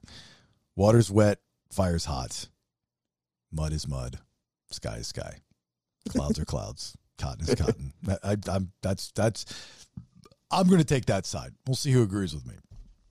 You make valid points. You make valid points. I'm not going to say you don't. But I'm going to stick with my guns and say water is wet for my reasons. I like the one that I thought the one that was strong about the water not producing water like a pencil produces lead. Yeah, but it's not wet. Like, what is the measurement of wet? Because wet to me is something that like you're saturating something. You're putting it on something else. Yeah, I mean, you know. But that thing is the thing that is wet. The item that is making it wet isn't wet itself. Okay. In my opinion. Okay. Well, we're going to agree on this. I'm telling you right now. But while we look it up, but no, I don't want you to look it up. Actually, while we're recording this episode, Brittany Griner, mm-hmm. the WNBA chick, found guilty in Russian drug trial, faces up to 9.5 years in prison. Shit, I thought we were trading them for like Vlad the Murderer or something. Yeah, I know. He was like, all right, so we've got this mass murder we want to trade for the WNBA player. Rogan made a really good point about this on his podcast. He says, you know, it sucks that she's over there. It sucks that she's in prison in Russia.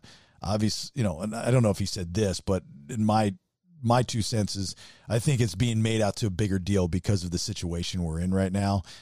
With Russia, there's no doubt about it. They're using this as propaganda, but she did break the law. You know, she did go over there with, you know, marijuana cartridges or whatever the case may be. And Rogan's point was, you know, it sucks and he wishes she were not in that situation, and not so much kind of what a lot of people are saying of you broke the law. You know, you're in Russia, you shouldn't have fucking broke the law, and you did, and you got to serve the time, whatever it is, and it sucks. But here in the United States, there are thousands and thousands of people that have served ridiculous and are serving ridiculous sentences for the smallest amount of marijuana, you know, because they got popped before we started to understand it's not that big of a deal, you know, to the point. Now, the United States has more people in prison than any other country in the world. Yeah. And most of them are for the stupidest of reasons, like marijuana. Like, I think marijuana charges lead the prison sentences, you know, like that's what they did. And, you know, when people would take it to the extreme, there were stories that I remember years ago of guy gets popped with the littlest of weed, and our prisons are full, so the guy that just raped somebody or murdered somebody gets to go home. Like, there are plenty of those stories out there. So, you know, this is a big deal because of the situation we're in, and it's Russia, and it's an American, and this and this and that. But she broke the law in that country, and that's their sentence, if it is. I mean, she hasn't, as of right now, she's just been found guilty. She hasn't been sentenced yet. So whatever it is that they sentence her to. But here in the United States, we do have a really ridiculous amount of people, Americans, and probably foreigners as well. I'm sure foreigners that are serving pretty hefty sentences for dumbass pot charges that happened back in the day. So, like, yeah, we're not that different than what they're doing to her. But you also have to look at what other people that we've negotiated out of, you know, whatever, if they're imprisoned in some other country where they probably broke the law, but our State Department helps get them out. So it's not like we've never done this before. But also, I think people maybe don't not care about her, but don't see that we should help her because maybe her political stance or just that she's a WNBA player, if this was she, from what I understand, she's like the Michael Jordan of WNBA. She's like one of the best players of all time. If Michael Jordan was over there, everybody and their mother would be screaming, get him out of there, signing petitions, like, let's help this guy out. It's kind of weird that as you get more famous, the more the general public wants to help you. Of course. I mean, you're absolutely correct. That's just how it is. It's always been that way, and it will always be that way. It's just how it works. But there are Americans that are in prison in other countries, non-celebrities, of course, that have been there for years. And nobody knows about it, and nobody talks about it. And the United States, might behind the scenes be trying to get them out. That's great, but some people are just shit out of luck. I mean, this is different because she is a celebrity, and there wouldn't even be a conversation, and there would not be a headline if she weren't in the WNBA, which is really, I mean, she could be the best WNBA player. That's borderline celebrity in my book. Comparing her to Michael Jordan, it's like, I don't know. She might be the best WNBA player, but that's like saying I'm the best tennis player at Old Town. Well, yeah, but I'm not comparing their skills. I'm just saying it's kind of like hypocritical to be like, she broke the law. But if it was Michael Jordan, then we would be not saying the same thing 100%. I agree with you. And I don't know if I would do it, but that's just how the world works. You know that. I mean, you can't change that. It's a very catch-22 world. The bigger the name, the more money in your pocket, the more luxuries in life you have. That's why you strive to have those things, so you have those perks in life. You have the VIP treatment. But on the flip side of that, if she didn't have a name, there wouldn't even be a conversation, and probably Vlad the murderer wouldn't have even been offered up if she were just Brittany the drug cartridge chick. You know what I mean? The United States wouldn't have even come to the table with an offer to trade out. And then I don't even remember what the deal was. But you're right. It was like, we'll give you Vlad the murderer for the WNBA chick, and then there was somebody else that was thrown in there too. Yeah, the spy. Yeah, it was like the 17th round pick in your fantasy football league. Yeah, the spy.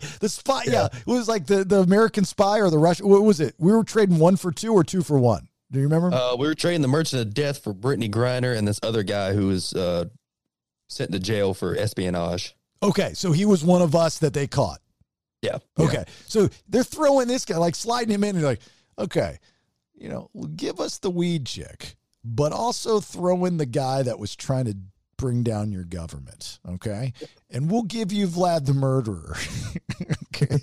I think it's a fair deal because you guys love Vlad, right? We need our WNBA. But more importantly, we need Joe the Spy back, okay? but nobody knew about Joe the Spy until the WNBA chick got popped, right? And he's in jail for something 10 times worse than the weed cartridges in her vape machine, right? This guy's been spying on the fucking Russian government. And nobody knows about him, nor did they offer up a trade for him until the WNBA chick. They were just going to let him rot in the fucking Russian jail. Now, how many people in the United States are in jail for spying, for espionage or treason or any of those things? Very few, and if they are, they're in a special jail. This whole thing's ass backwards. It's fucking weird. So weird. If we get someone out of jail, like in another country, do we put them in jail here? Or do we just like, oh, nope, you're good to go?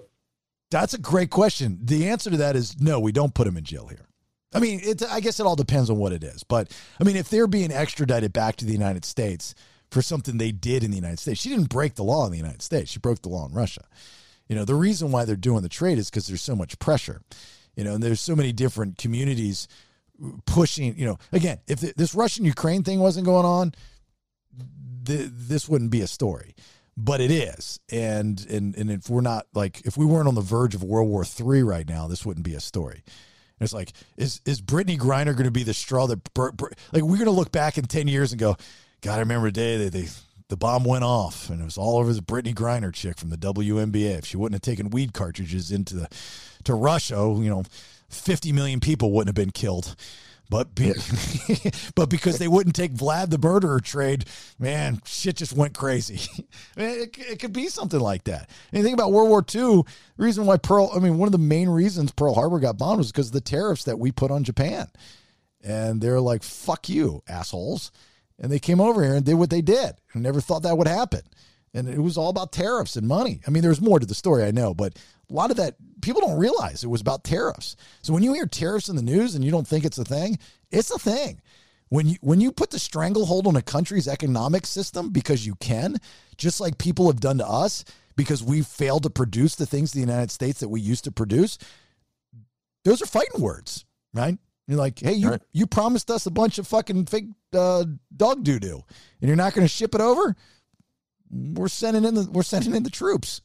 We're going to take you out, take you down Chinatown, take you out, take you down, whatever the case is. So anyway, hope everything works out for old Brittany. I know. So yeah, it's turned into a political back and forth, though. Yeah. Well, like you're saying, it probably wouldn't have been, I don't think it would have been a story as in they probably would have gotten her out far easier, but I think now they're using it as a pawn. They shouldn't have put Joe the Spy in the deal. I think he screwed it all up. They're like, we don't like Vladimir that much. Like, he did murder people. So I'm joking, by the way. I don't know anything about these people, but I'm going, Joe the Spy, he's a big deal. They're trying to sneak one past us. Joe the Spy's like 3 cells down. He's got his little mirror, and he's like, hope this shit works out, Britt. Pass me your weed. I got this idea. I want to steal the warden's shoes, and we're just going to walk out of here because nobody can. We're just going to go through the pipelines. I saw it in a movie one time. We're going to just swim through poo-poo. Maybe the Shawshank thing can work. All right, that's it for the show. Nate, you got anything before we get out? There's a time and place to do drugs. It's called college. That's right, not Russia. Brandon. Don't do drugs. Great. Thanks for thinking of that one very, very hard. That's why you should have stayed in college. All right, look, have yourself a great, safe rest of your day. We'll talk to you soon. Of course, thanks for all the support. And bye. Get off my lawn. It's old man Kevin, and the BS is done for right now. Please share, like, and support podcastthebs.com. It's better than radio. Now, get out of here.